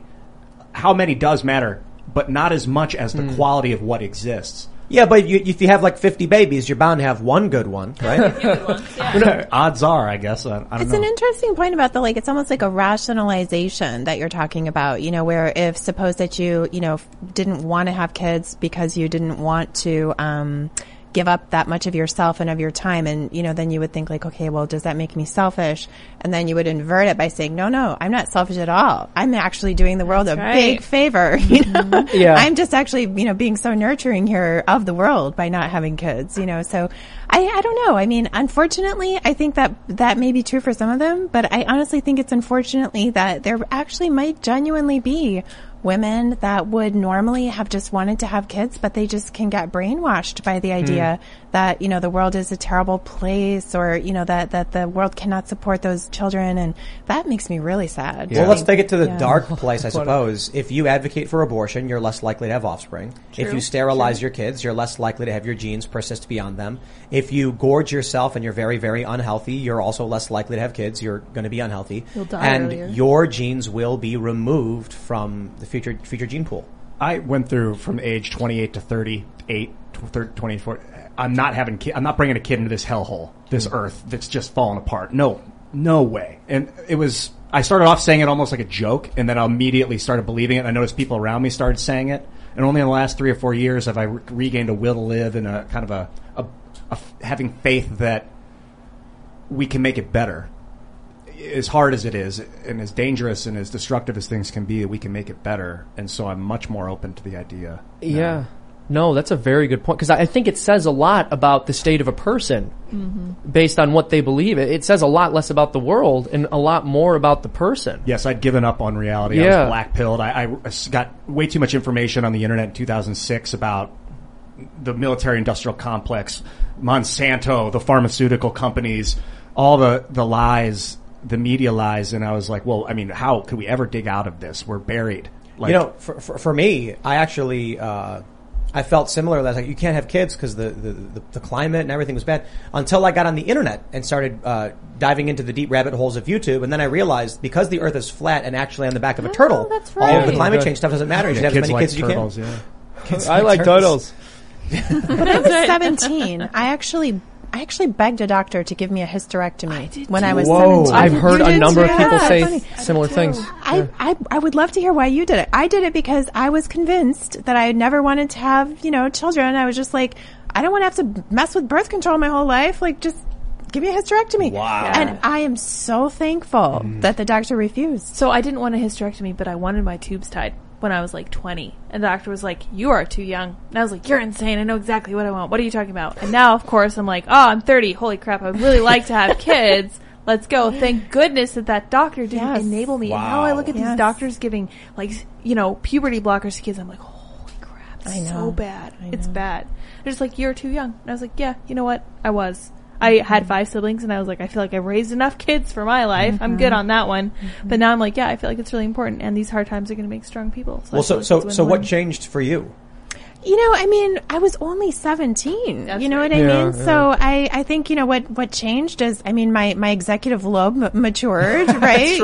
Which, doesn't have, you're the executive lobe of your brain, which doesn't finish growing until you're 25, I was also in a very difficult place in my life. I had a kind of a crazy childhood and everything. I just don't think I had a good template in my mind, for what that would look like. And then, just through maturing and discovering that I could have good relationships and that seeing happy families and realizing that family life could be a lot of fun, it wasn't that big of a leap for me to be like, oh yes, motherhood. It's wonderful that the doctor was actually concerned with you and your long-term interests rather than simply validating the choice you said you wanted to make at the time. I think it's very sad that as a society, affirmative care, exactly. We put so much emphasis on what a person says that they want in any particular moment that we don't even stop to think about their long-term well-being. And also, if someone at 17 says, I never ever want to have children, not because I want to do X, Y, and Z, or I don't think I'm called to marriage, but I just don't want to bring life into this world, I think that's serious cause for concern for someone to say, hey, what's going on? Why do you feel that way?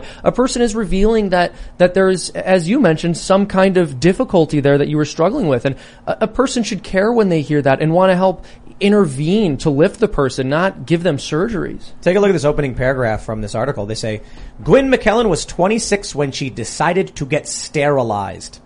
It took the recycling consultant 5 years to find the appropriate doctor under the public health plan she was on, but she was determined. My only response is, if you are predisposed to sterilizing yourself, well, then it's a self-solving problem for everyone else, right? I'm not saying to be mean. It's like if you don't want to have kids, your ideas die with you. But here's the thing. I mean, even people with bad ideas can have good children, and we are literally below replacement right now. So it's actually bad for all of us when people Okay, Seamus, have 4 kids. I think I'm going to. That's four. awesome. Yeah. I want to have as many as possible once 7. I'm married. Yeah. 50. I think, look, if I'm talking about, I'm thinking Nah, I'm married Seamus, to you're one Irish. woman. I think I'm gonna be married to one woman. So this is interesting. Do you know what Irish twins are? No, yes, I am an Irish twin. yes, no, Yes. absolutely. Right, I very much know an Irish twin. You know what I heard? I want to double check on this. Feel free to fact check this, but I heard that part of why it's generally the stereotype that Irish people have many children. It's not just because, we're Irish Catholics. It's because women they're less likely to conceive when they're breastfeeding, but for whatever reason, Irish women tend to be more likely to have a mutation where they still will conceive even while they are breastfeeding, which is why you have Irish twins and Irish triplets and Irish babies who are born one after another. So, for those that aren't familiar, Irish twins is basically when the woman gets pregnant almost immediately after she gives birth. Correct. So you actually have siblings who are not a year older than each other. Yeah, I was 13 months younger than my older sister, so my parents were not messing around. Not quite Irish Not twins. quite. Very close. Yeah, very close. But it's like you'll have 2 kids and it's like, how old are you? I'm 10. And you? 10. Oh, you're twins. Well, Nope. we're 10 months apart. It's like, oh. Interesting. Not a year apart. Is there data explaining why? No, well, this is also why I said fact check. This is something I heard recently that I found interesting, and that's why I'm issuing the caveat to fact check this. I just thought it was a very interesting theory. You know what we should do? But it is a phenomenon, right? Like, people constantly say, well, when you breastfeed, you will not get pregnant. But I actually know a number of, women who do have Irish twins who are Irish. Like, it's fascinating, and that we call them Irish twins. I find that really interesting. We should do exponential tax credits, child tax credits. Yeah, like Hungary. So, the first kid is as X, the second kid is X plus Y, the third kid is X plus Y squared or whatever. I think Iceland did that. Iceland did it. Hungary did it. The problem is having kids that you don't take care of just for money. Because it's not for money; it's a tax credit. You're not getting money; you're paying less in taxes. But like a bad parent, that's vague. But like a parent that's vacant, that's off working, and has 5 kids, and they don't instruct them on what's good, and then the kids grow up and become villains. That's a problem. I don't want to encourage that. But we're not giving you money; it's a tax credit. So you're keeping more of the money you earn. I just don't know if more is better. It's the quality of the unit. If you have more than one child, you need that money. You need a tax credit. You need to keep more of the money that you earn. In fact, they know that one of the problems that children face when they're in a large family is that their parents aren't able to earn quite as much. This is one of the reasons I wrote about this. This is why dementia is higher in parents who have more than 3 children. Because it's much more stressful to be able to work enough to give, for example, 6 children, like we're in my family, to be able to give them a stable home. And I still, to this day, don't understand how my family was a single income home. My mother was a stay-at-home mother, and I had 5 siblings. It's incredible to me. You cannot duplicate that in this day and age. You guys did a lot of sustainability, right, at the house? No. We did have 5 acres, and we had cows and chickens and goats and stuff, but we weren't like a green family. We just were culturally sound. We went to church. We followed traditional values. We were homeschooled, and my mother stayed at home. It was very interesting. Let's go to Super Chats. Time, yes. If you have not already, would you kindly smash that like button, subscribe to this channel, share the show with your friends, become a member at timcast.com if you want to support the work we are doing. You'll get access to those exclusive members-only shows we do Monday through Thursday. But now we're going to read your Super Chats, so smash that like button, get your Super Chats in. Let's see what y'all got to say. All right. Legamathigayan says, young Democrat male feminists losing support for feminism is a depressing reflection of the times. The supply chain issues have made getting Rohypnol difficult for them, and suddenly they want trad wives and gender roles. Yikes. Maybe so. Yeah, maybe. The mind-altering chemicals courtesy of China aren't coming in, huh? All right. John Kirsten says, Tim, the whole double standard and self-censorship ideas you talk about is Herbert Marcuse's idea of repressive tolerance. Oh, yes. We talked about that a little bit before the show. Do you want to explain? Yeah. So I was listening to the conversations that you guys had a couple nights ago about why, maybe just saying that there's a double standard in the press, like Tim was saying, like, I'm just sick of saying it. Like, can we just stop because we're just saying it and it's stupid to just keep saying it? And I was saying that in an abusive relationship, it's actually really important to keep naming and describing and saying what the abuse is, because otherwise we actually can go into denial about it, or we can start normalizing it. And so even if we feel powerless to fight it, which Tim was telling me as well, that what he wants is for people to not just, quit talking about it, but for people to start doing something about it, which I think is great.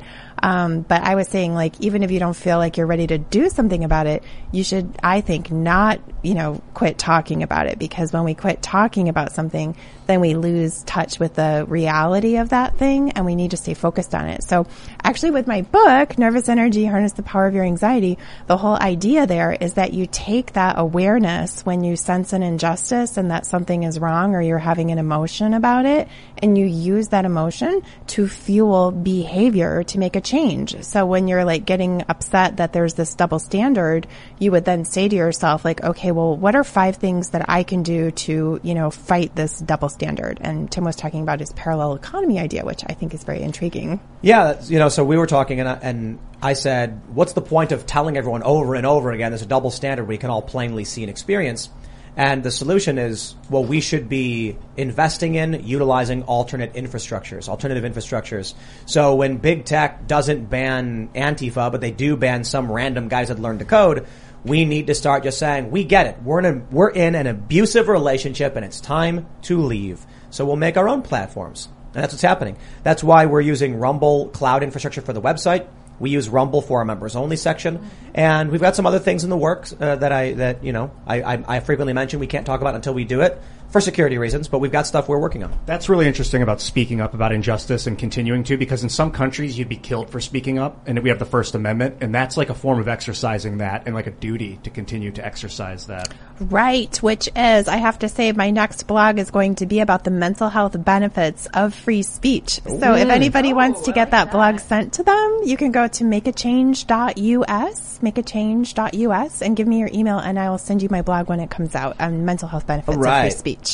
We got a super chat here. I am honored. It's from Joe Biden. Oh my. And it says, Seamus's hair looks like it smells good. Oh no. Come on, man. Oh, look at that. Well, that's old Joe, huh? That's old Joe. Always different. But is there, it's not a high compliment. Is there anyone whose hair he doesn't think looks like it smells good? Well, that's a good point. He be smelling. Let me smell that hair, man. Come on, man. What are you doing, man? Raymond G. Stanley Jr. says, watched What is a Woman? So good, yet so sad, too.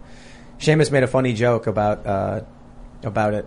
Oh, yeah, I was like, Ian mentioned he was watching it before the show. I was like, bro, you're not going to believe the plot twist. Like, when they find out what a woman is, I was like, oh my gosh. The twist at the end is amazing. Turns out Matt Walsh is a woman. Yeah, turns out Matt Walsh is like, I guess I'm a woman. He was a woman the whole time? Yeah. No, props to him. It really was very good. The whole movie is just about his gender transition. Yeah. What is a woman? He's like, just slowly looks more and more like a woman throughout the film. It's at the end, he's like, I'm a woman. There are funny bits in there, though. You got to see it. Yeah. He's like, is my son my daughter? I don't want to spoil it, though. So it is really good. All right. Ola says, Luke, where are you? I have questions about Steven Banderas and Poland. Poland and Ukraine, how connected are they? I.e., is it better to be a Nazi just to oppose Russia? P.S. What is Woman was great. Luke, I think, is going to be here tomorrow. Solid. Yeah, I don't know. We're talking about the Azov. Good question. Yep, that's and right. No, I don't think it's better to be a Nazi to do. Well, there's a funny meme, and it says, you never ask a man his salary, you never ask a woman her age, and you never ask the Azov battalion what this symbol means, and it's the black sun. All right. Flo says, any misogynistic, transphobic speech and coded rhetoric espoused here will be monitored and recorded. You should learn to tone down your views. Believe women. Trans lives matter. We're building a better world. You can't stop us. Simply accept it. Thank you for the $50, good sir. Mm-hmm. Eyes keen. Correction, Shimcast. A word can mean whatever you want it to mean, except what it actually means. Oh my gosh, that's a very good. That's actually very true. Joe Biden back with another super chat. He says, anyone seen my nurse? My pony orange fell off my Jupiter chair and the grilled cheese people attacked the saloon. Come on, man. Not the grilled cheese people. The grilled cheese. Is that something he said? That sounds great. I look no like that malarkey idea. there. Yeah. No malarkey. No malarkey. What were they thinking with that slogan, no malarkey? There was They're like, he's really old, so let's roll with it. There was one of the few funny, more recent Onion articles was like Joe Biden appeals to 1930s tough guys with his new slogan, no malarkey. Yeah, right. A Side of Salt says, for what is an assault weapon? Get in touch with Langley Outdoors Academy, Reno May, Guns and Gadgets, and the Firearms Policy Coalition. They'd be great resources. I'm really excited for this one, to do like a deep dive on the history of the Second Amendment. You do like an intro on like what the founding fathers actually expected and what they meant. And you can take a look at, I mean, there's quotes from the founding fathers where they're like, the government may become tyrannical. You better give everyone guns. Yeah, well, it's not just guns. Arms also include armor. Ah, yes. Yeah. Armament. It included cannons and privateers and all of that crazy stuff. You know, I loved what Carrie Sheffield said on your show also a couple days ago when she talked about how guns for women actually are the great equalizer. They give us an extra layer of protection that helps us a lot. There's a viral video out of Brazil where a guy walks up to a group of women and tries robbing them, and then a woman just pulls out her gun. That is a powerful video. You've seen it. In broad daylight, yeah. Yep. There's so many videos from Brazil like that. But yeah, man, women don't have to be worried when they're packing. That's right. And the men don't have to be worried about the women when they're packing. Yeah, exactly. I mean, you still have to be a little worried. You still have to worry for others. But for the most part, I worry substantially less. Mm-hmm. It's like you're going out, stay out of dark alleys. Oh, you're armed? Well, you know, stay out of them anyway. But even I'm your not odds. Go hang out in the dark alley. You're fine. You got this. Your aim is good. John Kirsten says, Ian was rare form last night. Double mopping and I elongated myself, adding 1.5 inches had me dying. Ian never the double mopping thing was oh yeah, I was trying to, what timestamp was that at? I wanted to watch that. Yeah, I don't know. I felt like I embodied the double mopper. That's right. Like really pushing the mops, you know? Sure. All right. That was all Tyler last night. That was great. That's hilarious. So good. T. Craft says, due to this wave of feminism, my son, 17 years old, has stated that he isn't getting married and saving the money to have a surrogate to become a single dad. Oof. Wow. That's so sad. Yeah. Nah, kids need moms and dads, yo. Well, and look, I mean, like, when you were 17, you wanted a hysterectomy. Don't assume that this is how he's always going to feel. True. Yeah. That's right. Maybe he'll save up that money and he'll end up buying an engagement ring. Yeah. Never know. You got to do the handyman. Oh man, don't spoil it. We're working on it. Yeah. I notice when people say I'm never going to blank, that's usually not real. It's true, right? Because how could you know? How could you know? Well, you know, in psychology, we have something called the need-fear dilemma, which is the thing that we need the most. Like lonely people, like they crave companionship, but they also fear it the most as well. Like the need-fear dilemma, the things we need are often the things we fear. Yeah, agreed. Strawn says the billboards are good to stick a finger to the elite news class. You need to reach everyday people. They are only reachable via word of mouth. Sponsor Timcast in the park where your show is on a projector for foot traffic. That sounds fun. Yeah, I'm down. That's great. How about this? Anybody who's watching who wants to put on one of those events, do it. Let's do it. Yeah. And then you get one of those 20-foot projector screens. How much do those things cost? It's not like I don't want to say it's cheap, but you need a good projector and a PA. On the wall of a building. Oh yeah, you could do that too. Yeah. But they can make rules. And then, so basically everyone in every jurisdiction for the summer can do, July is MAGA month. That's right. So how about for MAGA month, you guys rent space in a park to do a showing, but don't just do our show. Maybe do a screening of What is a Woman? I just pulled up a 20-foot projector, $220. Boom. Okay, not everybody can afford that, but if you're interested, that'd be really, really cool. Yeah. And I wouldn't want to just be like, promote our show. I mean, have our show have other shows. Maybe do like an all-day thing where you'll play like various documentaries, films, community. Jordan Peterson, Marty. This is the big thing, community building. Mm-hmm. So we're talking about doing skate competitions, blading, rollerblading, scooting, bike, all that stuff, so that we can tell people, buy some of this stuff for your kids, get your kids a skateboard, get them rollerblades, get them a scooter, bring them onto the park where we're going to have burgers and hang out and everyone gets to talk. Community building is so important. Yes. All right. King Tesseract says, so you guys watch anime occasionally? Have you watched TTGL?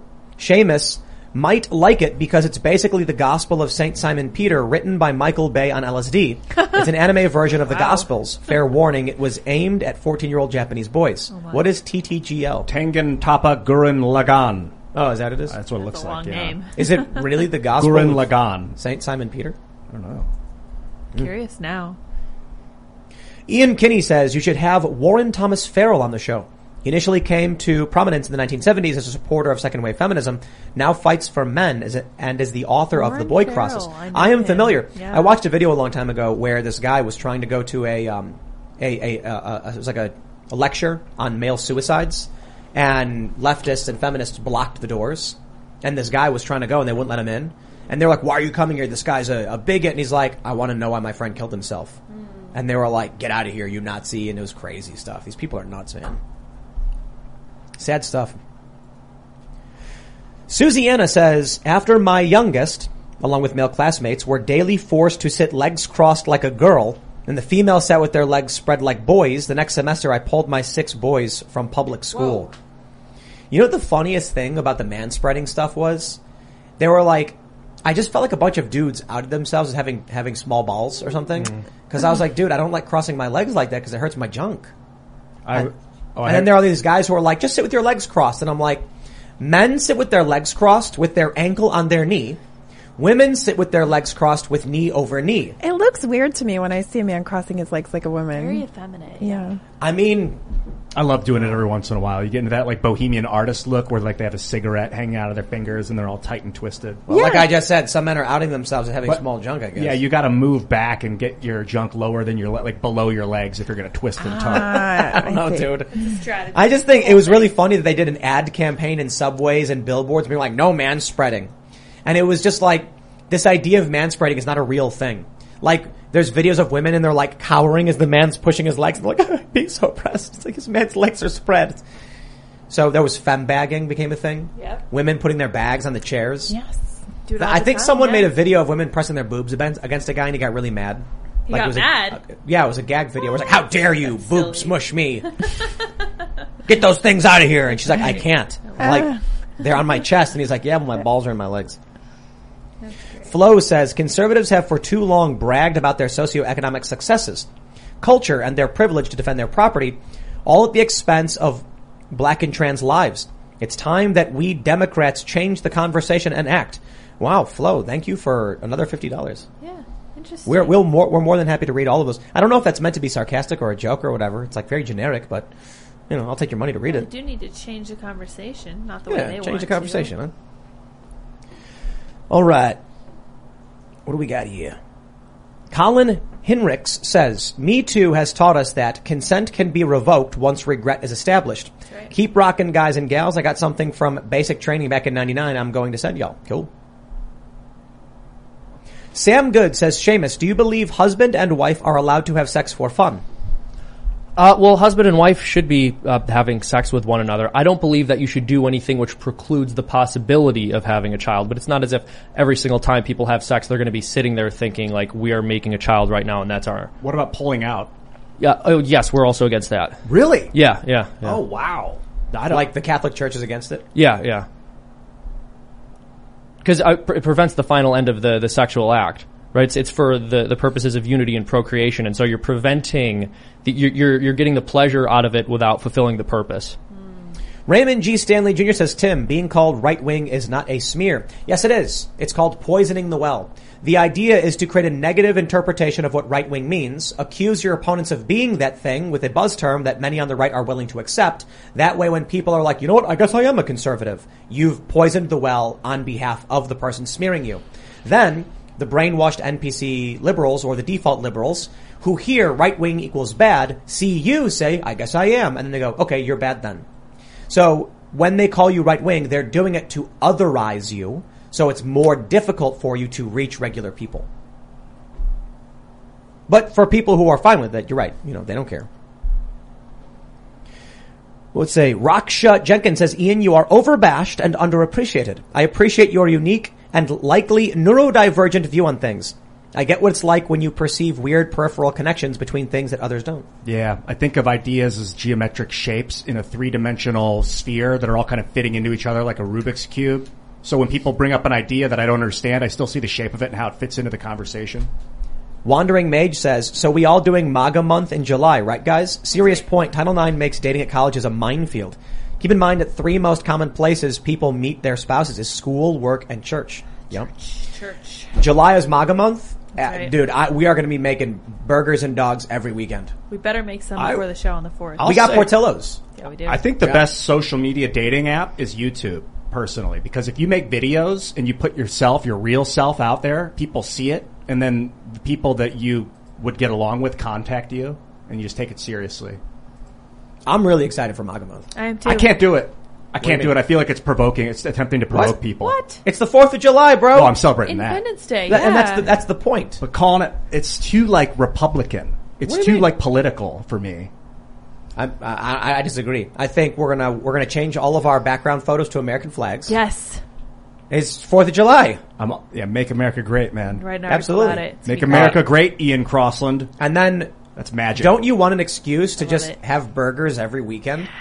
That's all it really is. It's like, yo, America, woo, let's get burgers. Lettuce wrap? Yeah, if we wrap it in lettuce, yeah. I won't No do the bread. We'll do lettuce wrap. Yeah, Biden's going to come out against MAGA month by making beef so expensive that no one can celebrate it. He's already there. Yo, yeah, we got snacks for the house just now, and it was like $250. So much money. Bean burgers. It was just like salamis and cheese, and it was insanely expensive. Yeah. Well, I remember a few years ago, we'd go to the grocery store and fill up the cart for $300. Yep. Then one day, like last year, we went to the supermarket.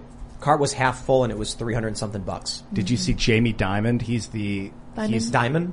Dimon. Thank you, Jamie Dimon. He said that storm clouds. He said that people are about to face an economic hurricane that is incomprehensible. Yeah. Yeah. It's Gas prices. Dude, the diesel shortages. Forget the price of diesel. When the trucker's like, I'd like to bring the food to your store, but I have no gas. But Jamie Dimon also said crypto was a joke, and then he bought a bunch. That's what I love when these progressive and these lefties are like, crypto's a scam. And I'm like, all of these big banks and institutions are buying it up while telling you it's a scam. I mean, that says something, doesn't it? Did you not learn anything from 2008? Come on. All right. Let's get some more super chats in here. Okay, where are we at? Bomb Globe says, "Give me your fluids, women." I don't think I don't think that pickup line is going to work. No, it's trade me your fluids. Try it. Just try that. Trade with me. Try trading fluids and see how that goes. Yeah. John Hansen says, "What are the chances of getting John Stossel on?" Ian, man. check out Rob Braxman, internet privacy guy. That's right up your alley. John Stossel is always welcome on the show. He's amazing. He is. But he's also very old. I don't know if he can do it. He's somewhat old. I have talked to his people, and he's very busy and also very old. That's a deadly combination. He'll love that you guys are saying that about him. Yeah. Oh, I know. That he's It's old. great. Yeah, he's going to love it. I've been on his show. He had me out. Oh, he's He does it. awesome. Yeah, Yeah. he's great. To the Moon says, "Have you ever had a baked potato? They're pretty sexy." It's pretty great. Yeah. Yeah, Seamus, let's say you. Why does every potato thing have to be turned back to me? The funny thing is, you're the one who started it. No, I'm not. You guys literally are. Hey, real talk. Do you prefer sweet potato or regular potato? Oh, regular potatoes. I'm a regular potato man. Yeah. Irish propaganda. That's right. Are you kidding me? Bro, I'm already sweet enough. Yeah, it's true, yeah. We had an idea for the vlog for a bit where it's a background gag where just like Seamus uses potatoes as currency.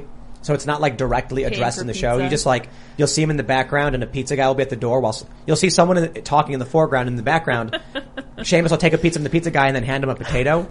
But then the pizza guy will take out 2 smaller potatoes as change and give it to him and take the big potato. I only did that once, and they want it to be like a regular thing. It's ridiculous. You know what we can do too? Favorite pizza with potatoes once. The pizza place will be like Patty's Pizza. So it'll be like yes. an Irish pizza so place. good. First of all, I would never, ever pay for food made by Irish people. That's fair. It's like, are you crazy? That's nuts, dude. Shepherd's pie is legit. Corned beef, man. Every now and again. Shepherd's pie is delicious. Yeah, maybe when It's so good. Yeah.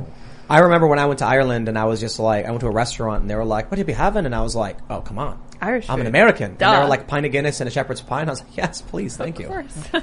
But then I was informed that I was in Northern Ireland, so it didn't count. No, it didn't. Yeah, it's not the same. They're like, "You have to go to Dublin." And I was like, okay, I accept that, I guess. Although the people up there they were cool with it.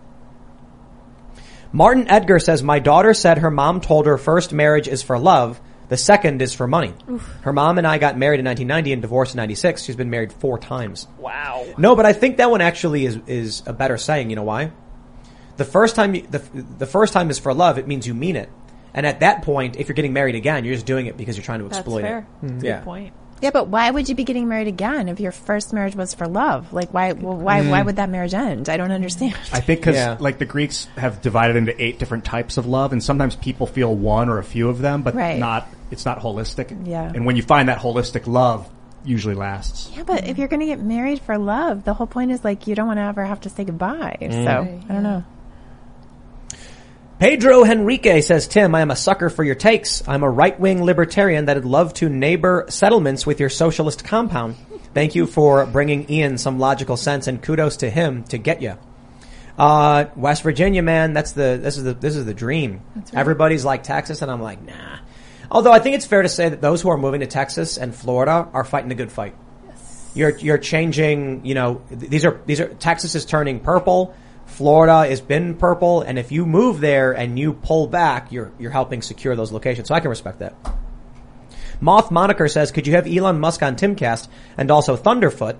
Have them on the podcast for a couple hours. Now is the time for Philip to roast Musk in front of the world. Have them at the same time together. Yeah, I wish.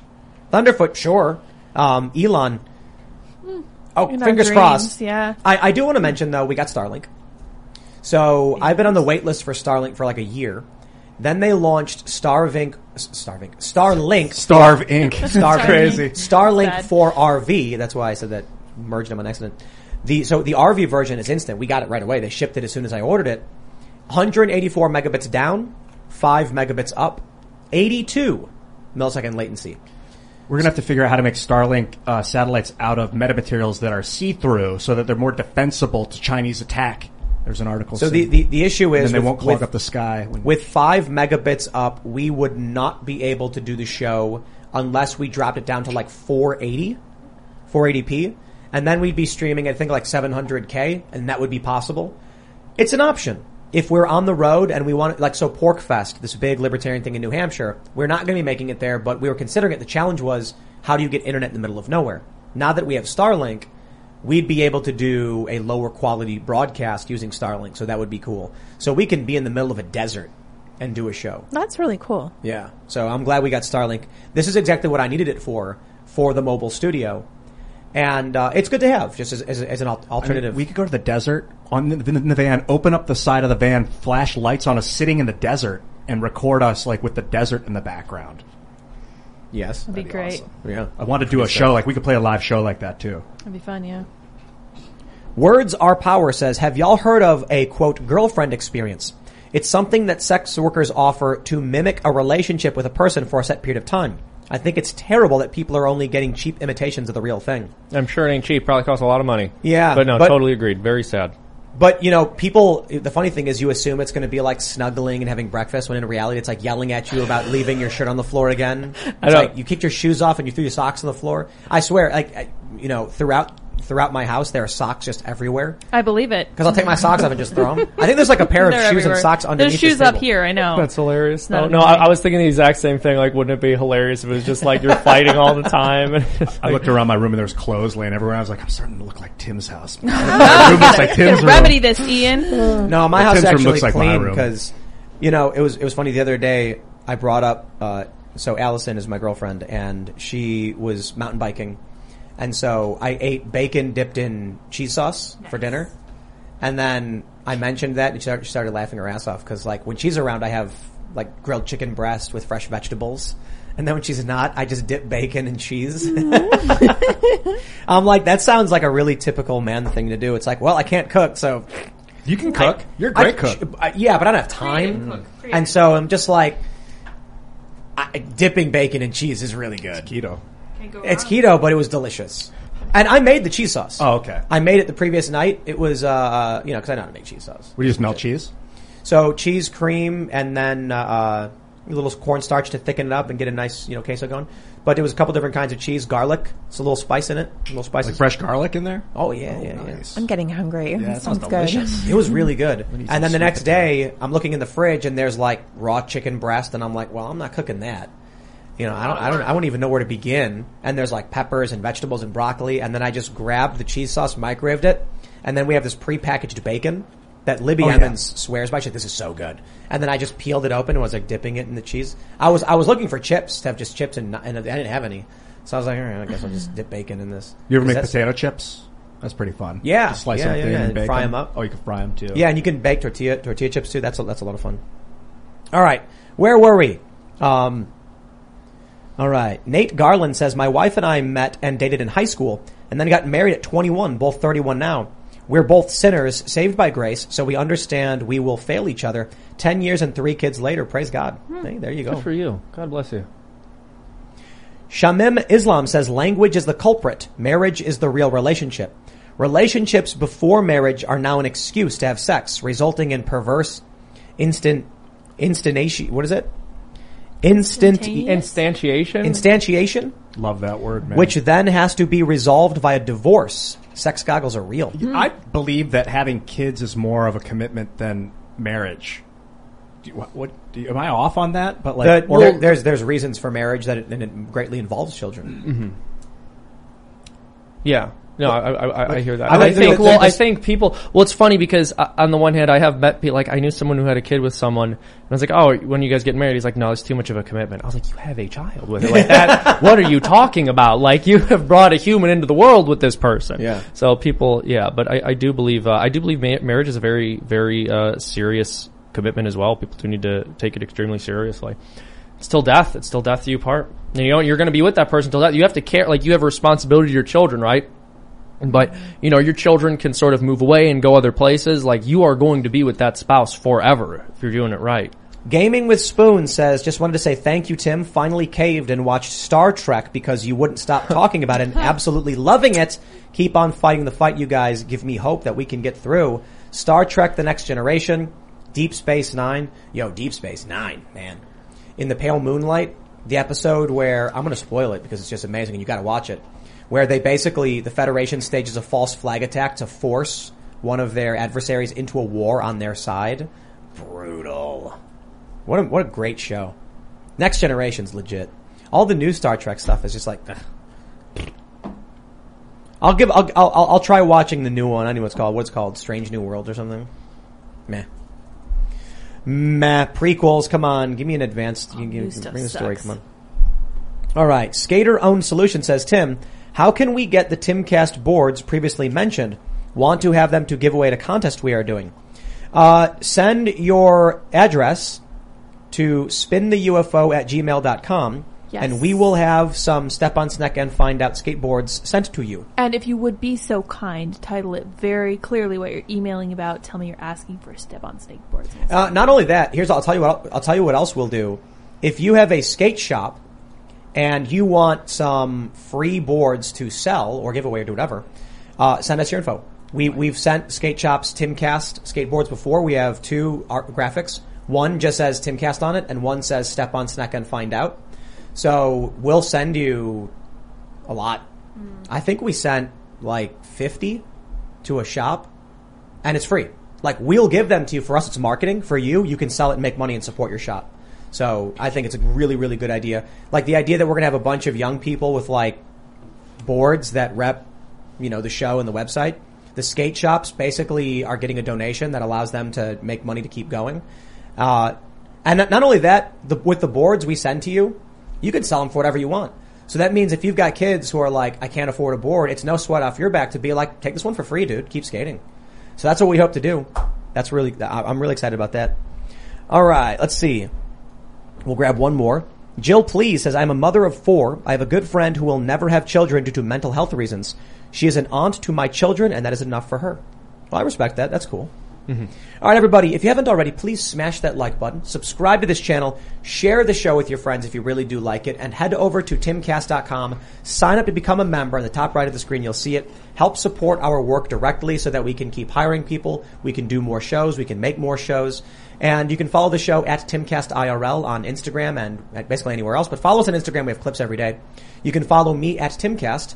Dr. Chloe, do you want to shout anything out? Yeah, makeachange.us. And makeachange.us is where you can get information on my socials and my blog on the mental health benefits of free speech and my book, Nervous Energy, Harness the Power of Your Anxiety, and my other book, Dr. Chloe's 10 Commandments of Dating.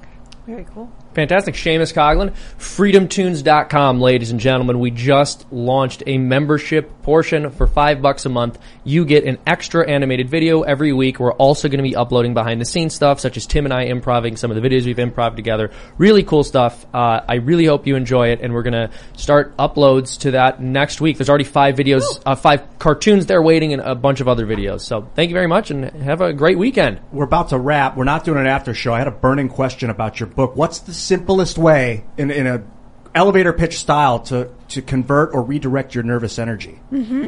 So when you feel yourself feeling anxious, you just ask yourself, what could be the healthy action that this anxiety is trying to stimulate me to take? Because the healthy function of anxiety is to stimulate preparation behaviors. So when you feel anxious, you say to yourself, well, what could I do right now that would help to improve my current or future situation? But awesome. I go into a lot more detail in the book. Thank you. Yes. FallMediaandCrossland.net if you want to. Catch you later.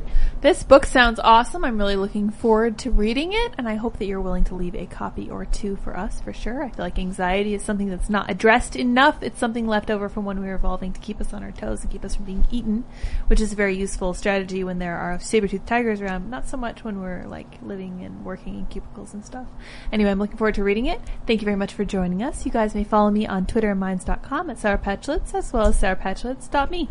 Check out ChickenCityLive.com if you would like to watch our Chicken City as they do chicken stuff. Like sleep. And you can, like sleep right now. And you can give, right now we have the Chicken Lullaby set up. So every $100 in Super Chats after 8 p.m., it plays a very soothing lullaby for the chickens. We researched this. Chickens like classical music, so we did Brahms' Lullaby with strings and everything.